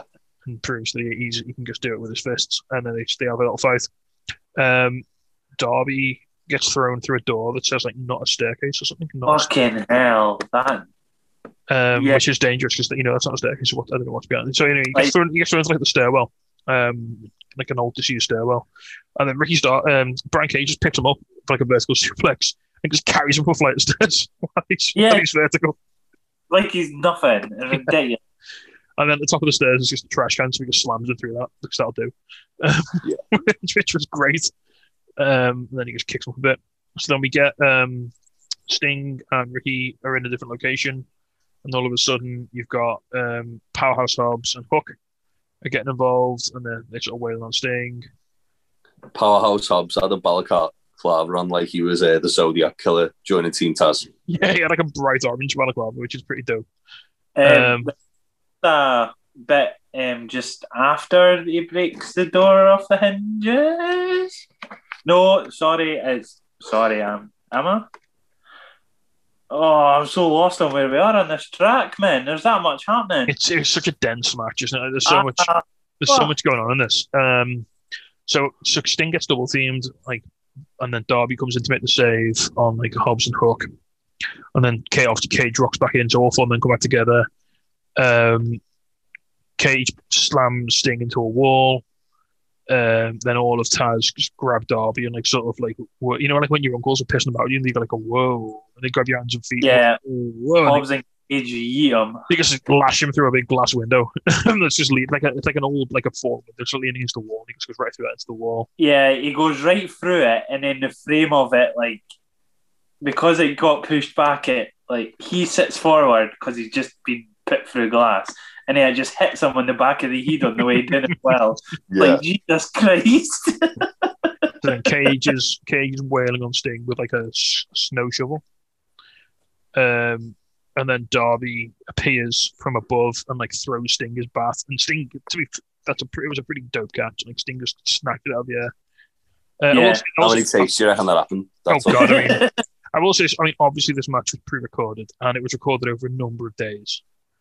But still, Sting, his movement in this looked really. I know he was having a good breather in between each scene, but every time he moved, he looked good. He looked smooth. He looked fairly quick for a man of his age. Yeah. Yeah. No, he could look like he was still. Obviously, the cinematic match helped, but it looked like he could still go easily. So Sting gets the bat. He hits Cage with it. He gets Cage bent over. He hits him over the back with the bat. The bat breaks. And then he picks up the shovel, smacks him across the head with that.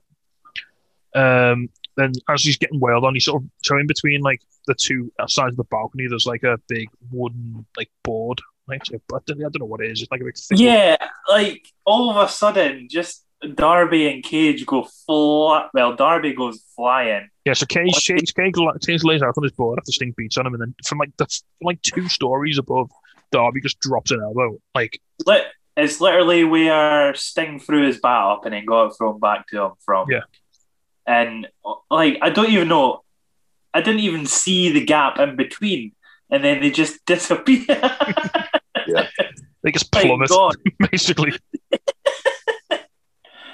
And you'd think like, oh, the match will be like quickly over. The match still goes for like another 5 minutes.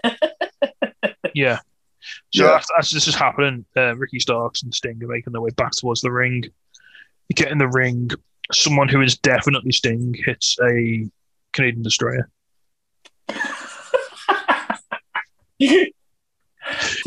I didn't even pick that up. Not a stunt double. Was it a Canadian destroyer, or was it like more of a reversal into like a sunset flip? I thought it was a flippy slammy thing. Mm. I think it was more of a sunset flip bomb, to be fair. Like a code. It was more like a code red one, I think. Mm. See, I thought it was more just a sunset flip, to be honest. Yeah. I mean, it probably felt like a code red when he was doing it, if it was Sting. So Ricky Starks dodged Sting a splash to the corner. He then hit a really nice spear on Sting. He goes for a pin. Then does he go for Rochambeau after that? But Sting sort of wiggles out. Yeah. Sting hits him with a Scorpion Death Drop, and let's go for 1, 2, 3. It's worth mentioning. I'm not going to talk about specific spots again, but there was that really cool camera shot they did where like it went like the whole length of the room in one go. Yeah. Well, it's really hard to describe. It was like really. This was shot in like a super cinematic style. I think this might have been my favorite cinematic match because of the way it was shot. It was very like Robert Rodriguez, wasn't it? It was very like very stylized. Obviously, Darby's got a pass. Like, got a degree in.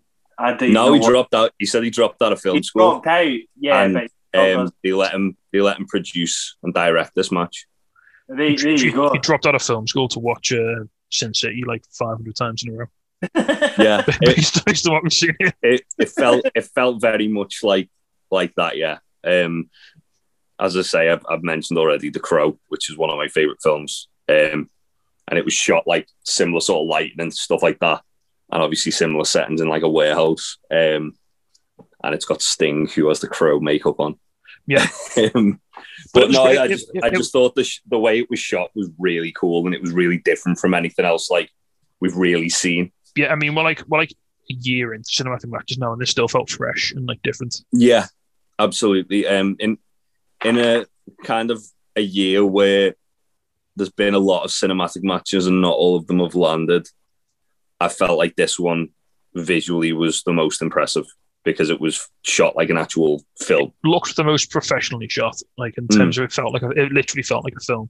Like, yeah, they had it like they used like really decent cameras and they shot it at like the right rate, like frame rate and everything. And they clearly had like a lot of sort of like camera mechanisms as well. Like obviously they obviously had like the camera that was like sliding across the ceiling. I think they must have used like drones for some of it. Like. Maybe using drone cams or bits and props like that. But yeah, it was really cool. It was good to see Darby get a chance to sort of show his creativity off as well, which is really nice. He's he's an asset to the company when he can be using capacities like this as well as a wrestler. So yeah, great to see that. Also Team Taz looked great coming out of this as well. Yeah, like everyone got the licks in and everyone looked strong. Like a lot of people were probably writing off the fact that Team Taz were gonna like come out with this looking good at all, like because it was guaranteed they weren't gonna win. But I think they looked really impressive. Ricky Starks is like we say it all the time. Ricky Starks is the future of this company. Yeah, but I think this was like his kind of moment, which really solidified that he is a star. I think they're going to get a big feud now as a thank you for this work they've done with Sting and Darby. I wouldn't be surprised if Starks went into like a feud. Well, I think Starks is going to take the belt off Darby. Yeah. But I wouldn't be surprised if Starks ended up having a feud with Christian first. I'd be interested with that. That'd be fun to see. Yeah. Or somewhere down the line. I'd be down with that. Yeah. I gave this the same as a ladder match, 4 stars. Yep, solid. Absolutely great. Yeah. Right. Now. Then let's end this podcast with a bang, not a whimper, lads. I mean, in fairness, the match was really good. The match was fantastic. The match itself was brilliant. The bollocks afterwards, not so much. The match itself, Aaron's got a face like a SmackDown, you know, because this wasn't two untrained nut jobs beating each other like cheese for 5 minutes. No, the thing is, I feel like I expected more. I like the fact. What do you want more of? I don't know. Do you want Mox to like lose a fucking limb? I really expected more from this match. I And mean, don't mate, know why. John Moxley paradigm shifted Kenny Omega off the apron into a board full of barbed wire that then exploded. What? One of the two boards, and it was the other board that exploded. But I digress. You do the fucking spot then. I'll do the spot. I will do the spot. Right. Let's get a barbed wire board. I'll paradigm shift as a babes through an exploding barbed wire board. Just in case you're aware, we are now talking about the main event, which was Kenny Omega versus John Moxley for TNA. TNA? Sorry, the AEW title. I mean, the ending was very TNA. The ending was very TNA. And Tony Khan forgot the explosion, so we had to go down the petrol station and see what he could do with 25 bob. This is the exploding barbed wire death match for the heavyweight title.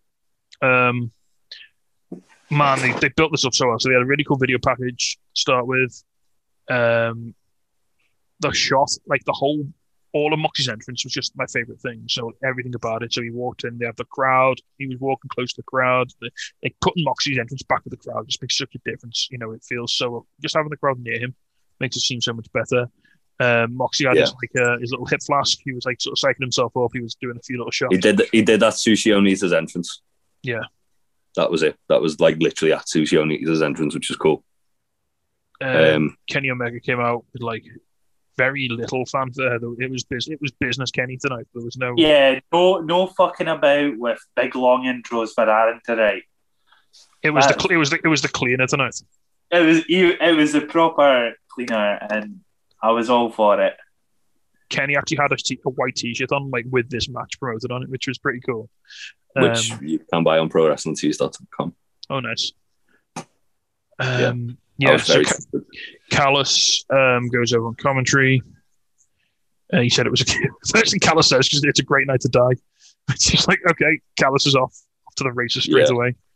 And like one of the first things he says on commentary is, I don't know if we're far enough back, guys. Little nervous. JR goes, well, you should know. You designed it, you said. And then they're arguing about... They just argue, basically, a lot. It's interesting that JR said on commentary on the show that Callis designed it. Well, he says that Callis says he designed it himself. You saw him building it in the promos. So. Yeah. Yeah, no, what I mean is that in the press conference after as well, Tony Khan like kind of used that as their get out of jail free card.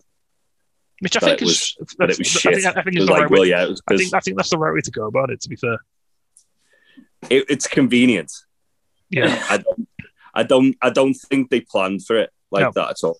A lot of people who were involved in it have said it was a malfunction that caused it to look like it looked, which we'll get to. But yeah, so how the match works is the ropes are all wrapped in barbed wire. The ropes are also linked to explosives. So if someone hits the ropes, explosions go off. There's barbed wire boards in all the corners. There's 3 areas outside which are barbed wire platforms that have got exploded. They say landmines, they're not. They're probably just like, I don't know, little fireworks or whatever. And after 30 minutes, if the match hasn't ended, everything explodes. Well, allegedly. So we start off, and it's for the most part they just have a really decent wrestling match inside a barbed wire ring. I like the fact that they built up tension for when the first like thing was going to happen. Considering, like, I to prepare myself for this, I watched Atsushi Onita versus Hayabusa in an exploding barbed wire steel cage match, and literally within like about 2 minutes, they've got the first explosion. So then once you get the first one, then you start like instantly desensitizing yourself to it. Yeah. Like but the wrestlers do as well. Yeah, the first touch of barbed wire was not for some time, which was about a 10-minute mark. They even go outside as well. Like Mox clotheslines Kenny on the stage, and then they start fighting on the stage before they even start touching the barbed wire as well. Yeah. So the first person... so it starts out with Moxie has the barbed wire baseball bat, hits Kenny with it on the stage. Moxie's got a kendo stick. And then, but Kenny's got like blinding powder, hasn't he? Got pockets on. Which he throws in Moxie's eyes. That's how Moxie gets Kenny into the first bit of barbed wire, so that explodes. And Moxie sells it. I mean, it looks good, and Moxie sells it well. Like the ropes themselves, when they worked really well. Omega goes for the cover. Moxie kicks out. Omega goes after him with the kendo stick. Moxie, obviously, I don't know if he gigs or whether he genuinely got cut by the barbed wire, but he probably gigged, didn't he? It was probably a blade job. Mox comes up and he's really bleeding. He's got blood all over him. Then Moxie gets the barbed wire chair and sort of rakes it. Oh, yeah, he starts raking it across Kenny. Then Mega shoves him into like a barbed wire board, which is in the corner. Moxie's really bleeding at this point. There was a really cool. There was a moment where like Kenny had him in like a submission move. Was it the fourth? Figure four.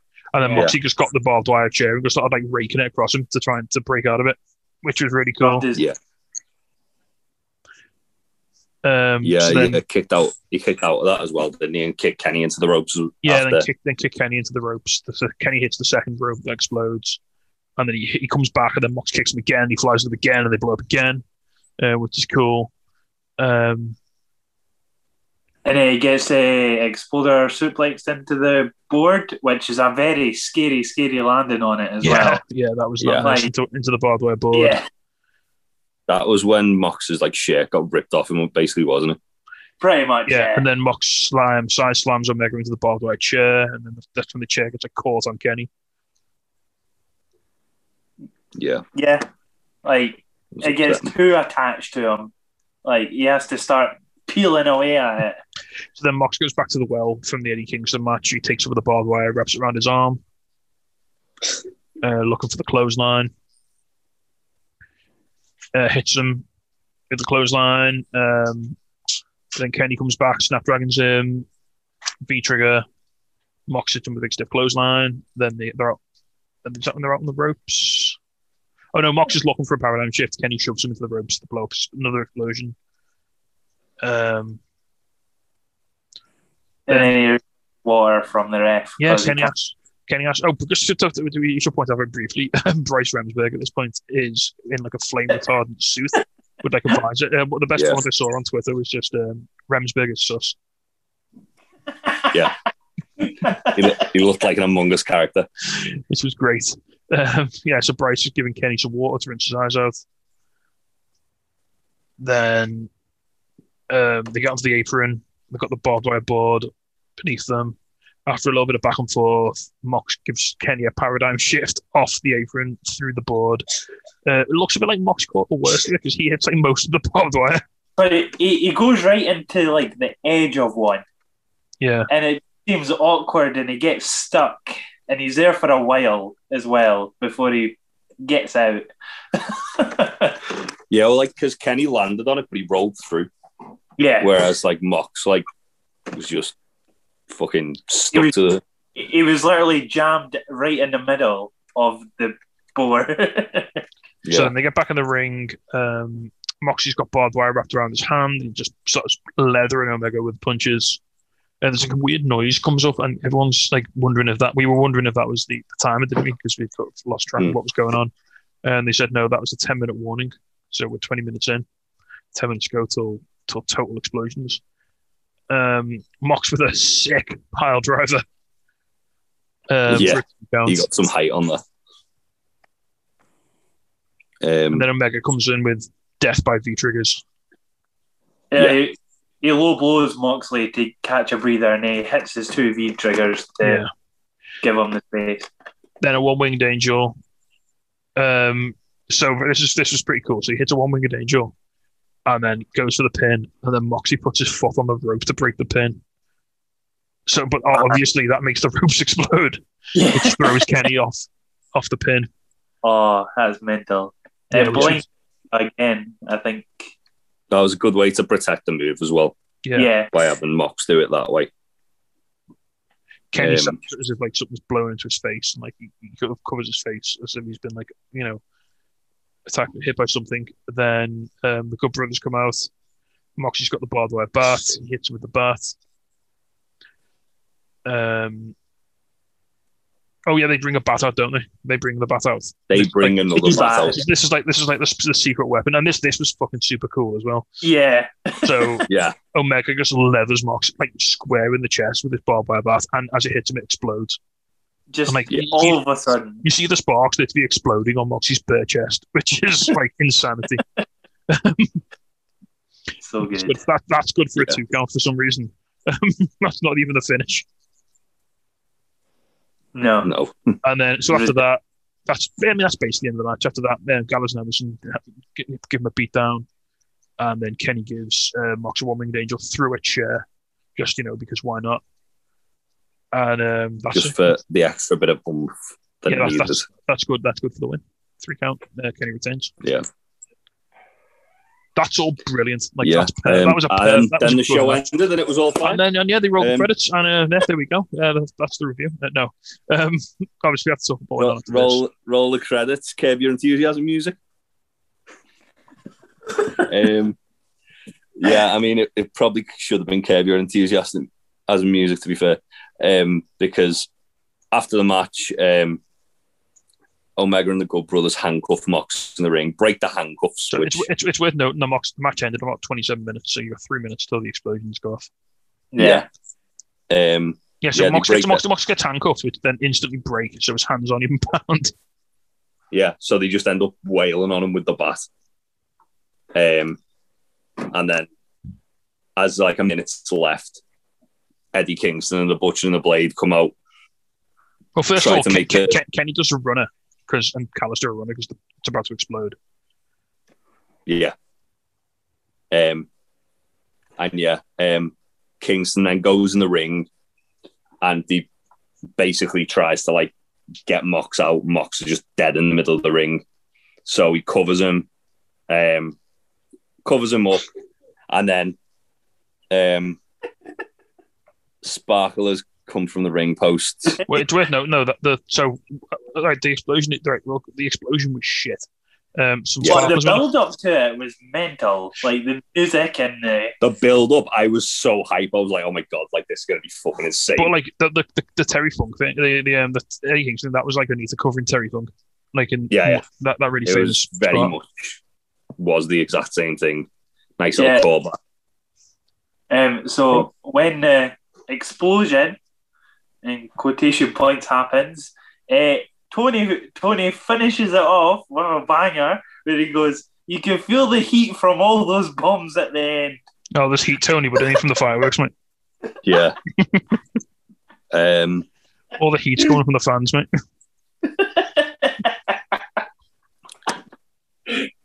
Yeah. Eddie Kingston sold it as if he'd like literally fucking weathered the grenade. I feel so sorry for Kingston because he didn't know he was face down on the mat. Moxley was selling he was dead. He had his eyes closed. Kingston was facing on that. Neither of those guys knew what happened. They had to sell it as if like the world had just ended. Yeah. Yeah. And then like he's shown like an overhead shot of both wrestlers being tended on. After the show, Moxley cut a promo as Eddie Kingston was still getting treatment. And it was just like, oh yeah, that was a shit explosion. Basically got promo saying that Kenny Omega couldn't build an exploding ring for shit, and that he thought that was going to take him out, and he was sorely mistaken, etc., all that nonsense. Which is a good save by Moxley, a good audible by Moxley to sort of send the fans home a little happier. The guys who are the people who are actually in the arena. Yeah, I mean, if they hadn't have addressed it there and then, I think they would have got a lot more flack than they did. But then if Mox is saying like, "Oh, Kenny can't make fucking exploding rings," then what actually happened to Eddie Kingston? That's what they have to address. Kingston, because he's got a promo saying like he just passed out because of like the fear or something, and like some sort of trauma from his childhood or something. Kingston can just say he was just in a state of shock from what had happened. He can just say when he was a kid, like saw his friend get blown up or something. He had a flashback and it made him pass out, and he had a horrible childhood and all that. He'll just do Kingston things. He'll be fine. But I was so that was such a great moment when Kingston ran in. Like it really, obviously with the horrible feud they had like earlier in like last year, for Kingston to turn back and come out to save him, I thought that was it could have been my moment of the year. If the explosions had been good, it would have been right up there. It was a beautiful bit of storytelling. It really was. On a lighter note, though, I say a lighter note, on a higher note, I should say. Do you think this means we're getting Kingston versus Omega as the next feud? Absolutely, and I'm 100% here for it. I'd be fucking well excited for that, to be fair. Just for the promos alone. Eddie Kingston just tearing the back out of Kenny Omega for being a fucking weeb. Yeah, but we just need a promo on this week's Dynamite where Kenny Omega has a go at Nakazawa for Raw in the ring up wrong or something. Yeah, I mean, like as I say, Tony Khan's already said it's going to be moved to. It's going to be like part of the storyline. Yeah, give it doubt. Just blame Nakazawa. That's what they do whenever someone boxes. Yeah. I mean, I don't like comparing WWE and AEW for stuff like this, but I feel like them sort of saying they're going to incorporate it into the storyline is like a cooler development than what we would have probably got from WWE. I feel like WWE would have just brushed it under the rug and acted like it was fucking better than it was. I don't like to make, obviously I don't have to throw shade at anyone. And you have to accept, even as someone who's a big fan of AW, they kind of fucked the end of this pay-per-view a little bit. Obviously, with the explosion was a weak source and it was really shit. And some people on the internet are going on like this was a war crime and like how they demand a refund because they paid for an exploding deathmatch and they didn't get it. There's people on the internet who are acting like this is going to be the death of AEW, and those people are fucking idiots. Yeah. I mean, don't get me wrong. It was shit. We all laughed our asses off. I didn't really care. It was 5 a.m. I was really tired. I'd had a few beers. We all had a good laugh about it, and then went to bed. And it was a perfectly acceptable night. Brian Alvarez made a really good point on social media the other day. He said, "Don't forget, we're mad at AEW with this because something went wrong. When we're mad at WWE, it's because something's gone exactly how they intended it to go." Yeah, that's a good point. Also, if you want to get mad about this, then you've kind of like discrediting what Kenny and Mox actually put their bodies through. Yeah, none of the people involved, none of the wrestlers involved in this pay-per-view had anything to do with that ring not exploding. No. Yeah, it was literally. It sounds like it was a technical malfunction. These things happen in entertainment all the time. It's just unfortunate it happened when it happened. Blame Cody. He stole all the pyro for his entrance. Is that his fault? Yeah. It is what it is. So yeah, that's the show. A really good final match. A really brutal final match.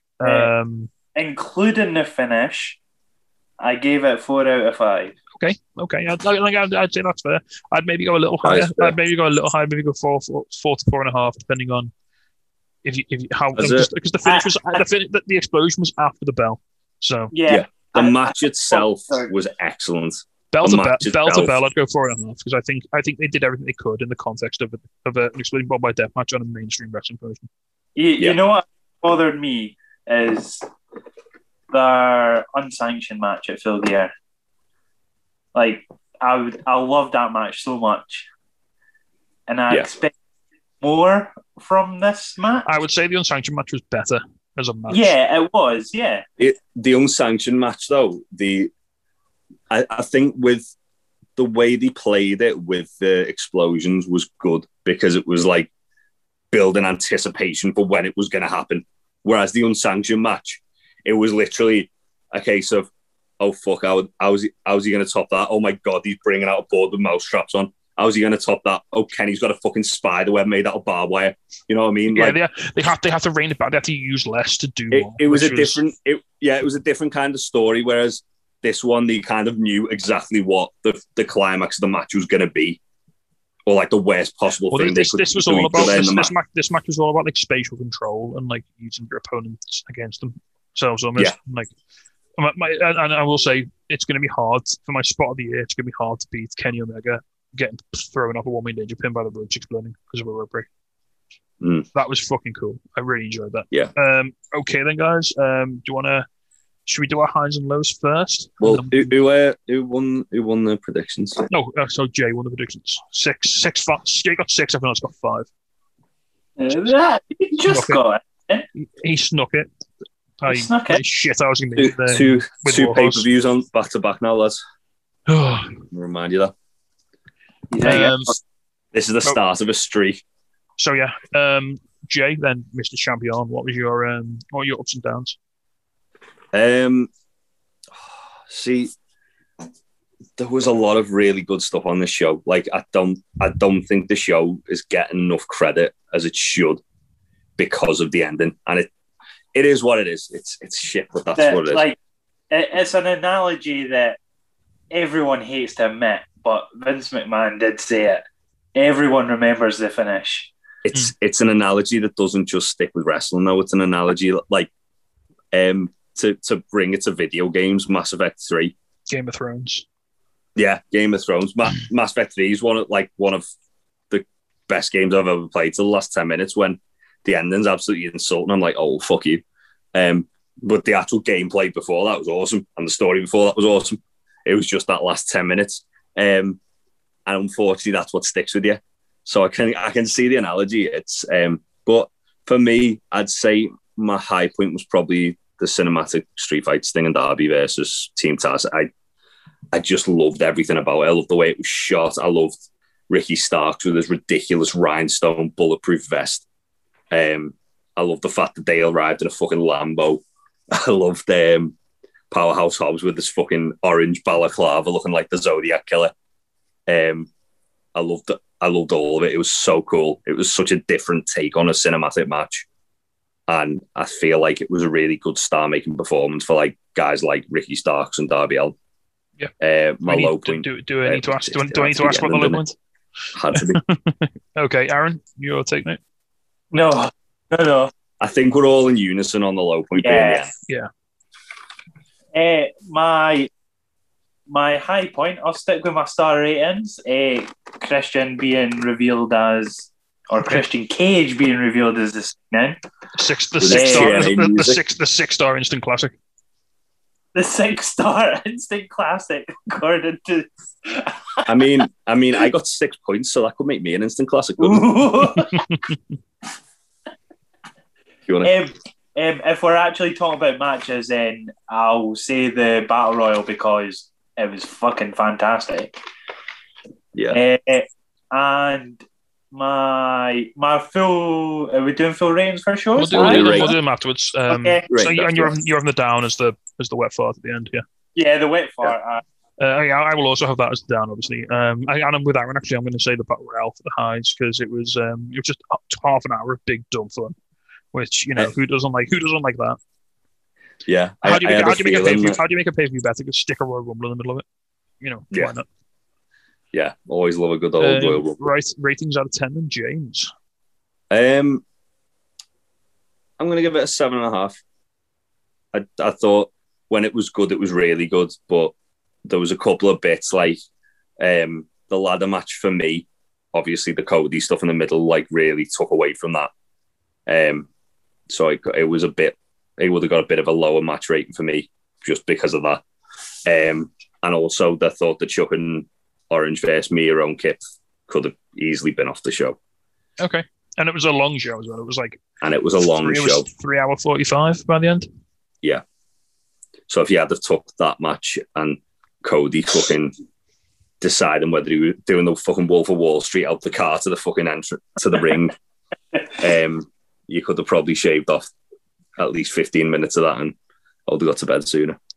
All right, Aaron, what's your scores on the doors, mate? Well, I tallied up my stars and evened them out and all that, and it came to 8 out of 10. Okay. Like, it was a solid card, obviously, shite ending. I took a star off the match for it, but everything else was, I think the lowest thing star-wise was 2.5 stars. That was the first match. So. Yeah. And I think you're harsh on that one, to be fair, so. Yeah. There you go. Yeah. Okay, yeah, fair play. I'm with Aaron as well. I'm going to say it. I thought it was a super solid pay-per-view. Unfortunately, I think the ending is going to preclude it from being mentioned at the end of the year when we talk about best pay-per-views, which is a shame because on its work rate and on its content, it definitely deserves to be up there. However, it's going to be, you're not going to pitch it. I don't think it's becoming a bit of a meme, isn't it? It's a grind shame because, as we said, it wasn't everyone on the card did a great job, and it wasn't their fault that a button didn't wire right or whatever. And now all their work gets laughed at because people are dickheads. But hey, it was a great show. I enjoyed it. I paid. Me and Jay paid full price for it on the night. I have no regrets about the price I paid for that pay-per-view. I got more than enough entertainment out of it. I had a great time.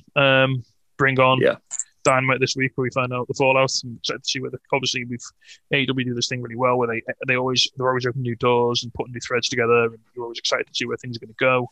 So there's loads of that going forward. I feel like as well, Double or Nothing. They like look at All Out and then look at Full Gear. Like All Out before this show, All Out was like easily the worst show they'd had. And it wasn't for anything other than the fact that there was just like a few bits where like there was obviously the Matt Hardy thing where that kind of sucked the life out of everything. Yeah. And then a couple months later, they did Full Gear, and I thought it was the best show they did last year. Yeah.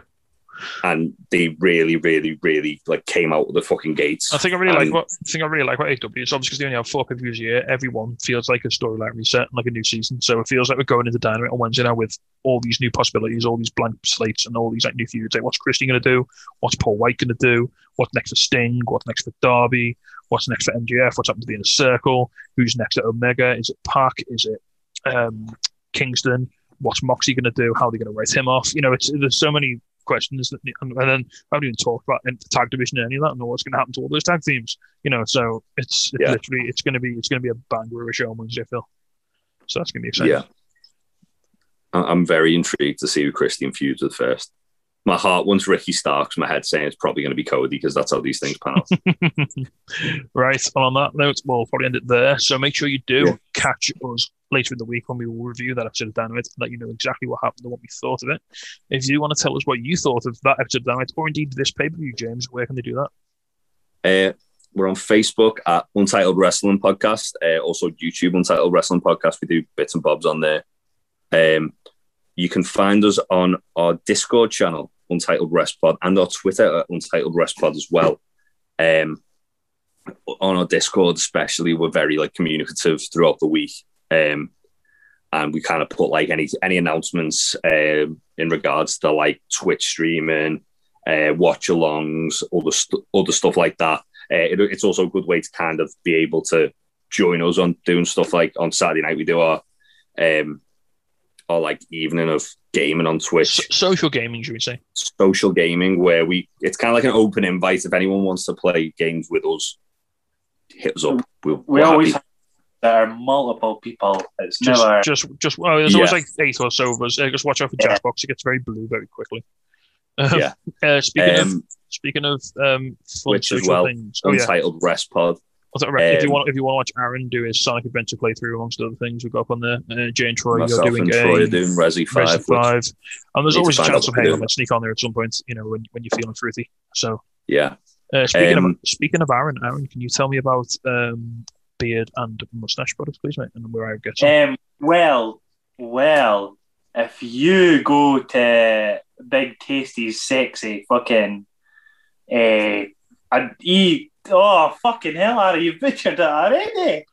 Yeah. So what Aaron's trying to tell you is if you went to fatspace.com, you could get a range of great beard products. So I'm talking beard oils, I'm talking brushes, I'm talking sets, I'm talking apparel, beanies, hats, t-shirts, the lot. Fatchface.com, you can use the code TroyXL85, you get yourself 20% off, and all the proceeds, or some of the proceeds, go to testicular cancer charities, so it's all for a good cause as well. Fatchface.com, check it out. TroyXL85 is the code for 20% off. Also, what I think Aaron was trying to inadvertently tell you about is TopRootBrewing.com, which is a website where you can go to get wrestling-themed beers. We can deliver them direct to your door, so check us out. We've got new beers dropping all the time. Hope we've got some new ones coming up sometime next week, and we are doing a big build to WrestleMania now. We've got some special offers on there, so make sure you keep an eye on our social media for information about that. I think that's everything, guys. It's been just shy of 2 hours. Anything else? Yeah, any other business, Jay? one last thing. At time of recording on this Saturday coming up, 13th of March, from 12 p.m. midday UK time. I'm not too sure what time that'd be US time. I think it'll be like 7 a.m. something like that. We'll be doing a charity gaming stream for Leeds Cares, Leeds Hospital charity. You can donate at www.justgiving.com/UWP Gaming. Really good cause, and it should be a really fun afternoon again. So similar to what we do on a Saturday night, but we're going to be doing it. It's finishing at midnight. I was going to say similar to what we do on a Saturday night, but we'll be doing it all like from 12 till 12, basically. So that will be very, very fun. Feel free to join us for that, and please do donate. Yep. Right, that's it. Yeah, so that's everything, guys. Hope you enjoyed the show. Hope you enjoyed this podcast. Yeah, 2 hours on the bang on the nose. Sorry, Troy. We do try and keep it down, but there's a lot to talk about. So there's a lot to break down today. We've covered all that. Yeah, we'll see you when we see you for the next bit of AEW content on the Untitled Wrestling Podcast. Keep it real. Thank you very much. Bye. Bye. Let's have a go at WWE to finish this fucking podcast fucking review over, right? The fan was told to look. It says, I want to touch. That was, and it's at the Bellas, so yeah, you can look, but you can't touch. Yada yada. John Cena's going to be talking. Don't worry about it. Can't touch. Right,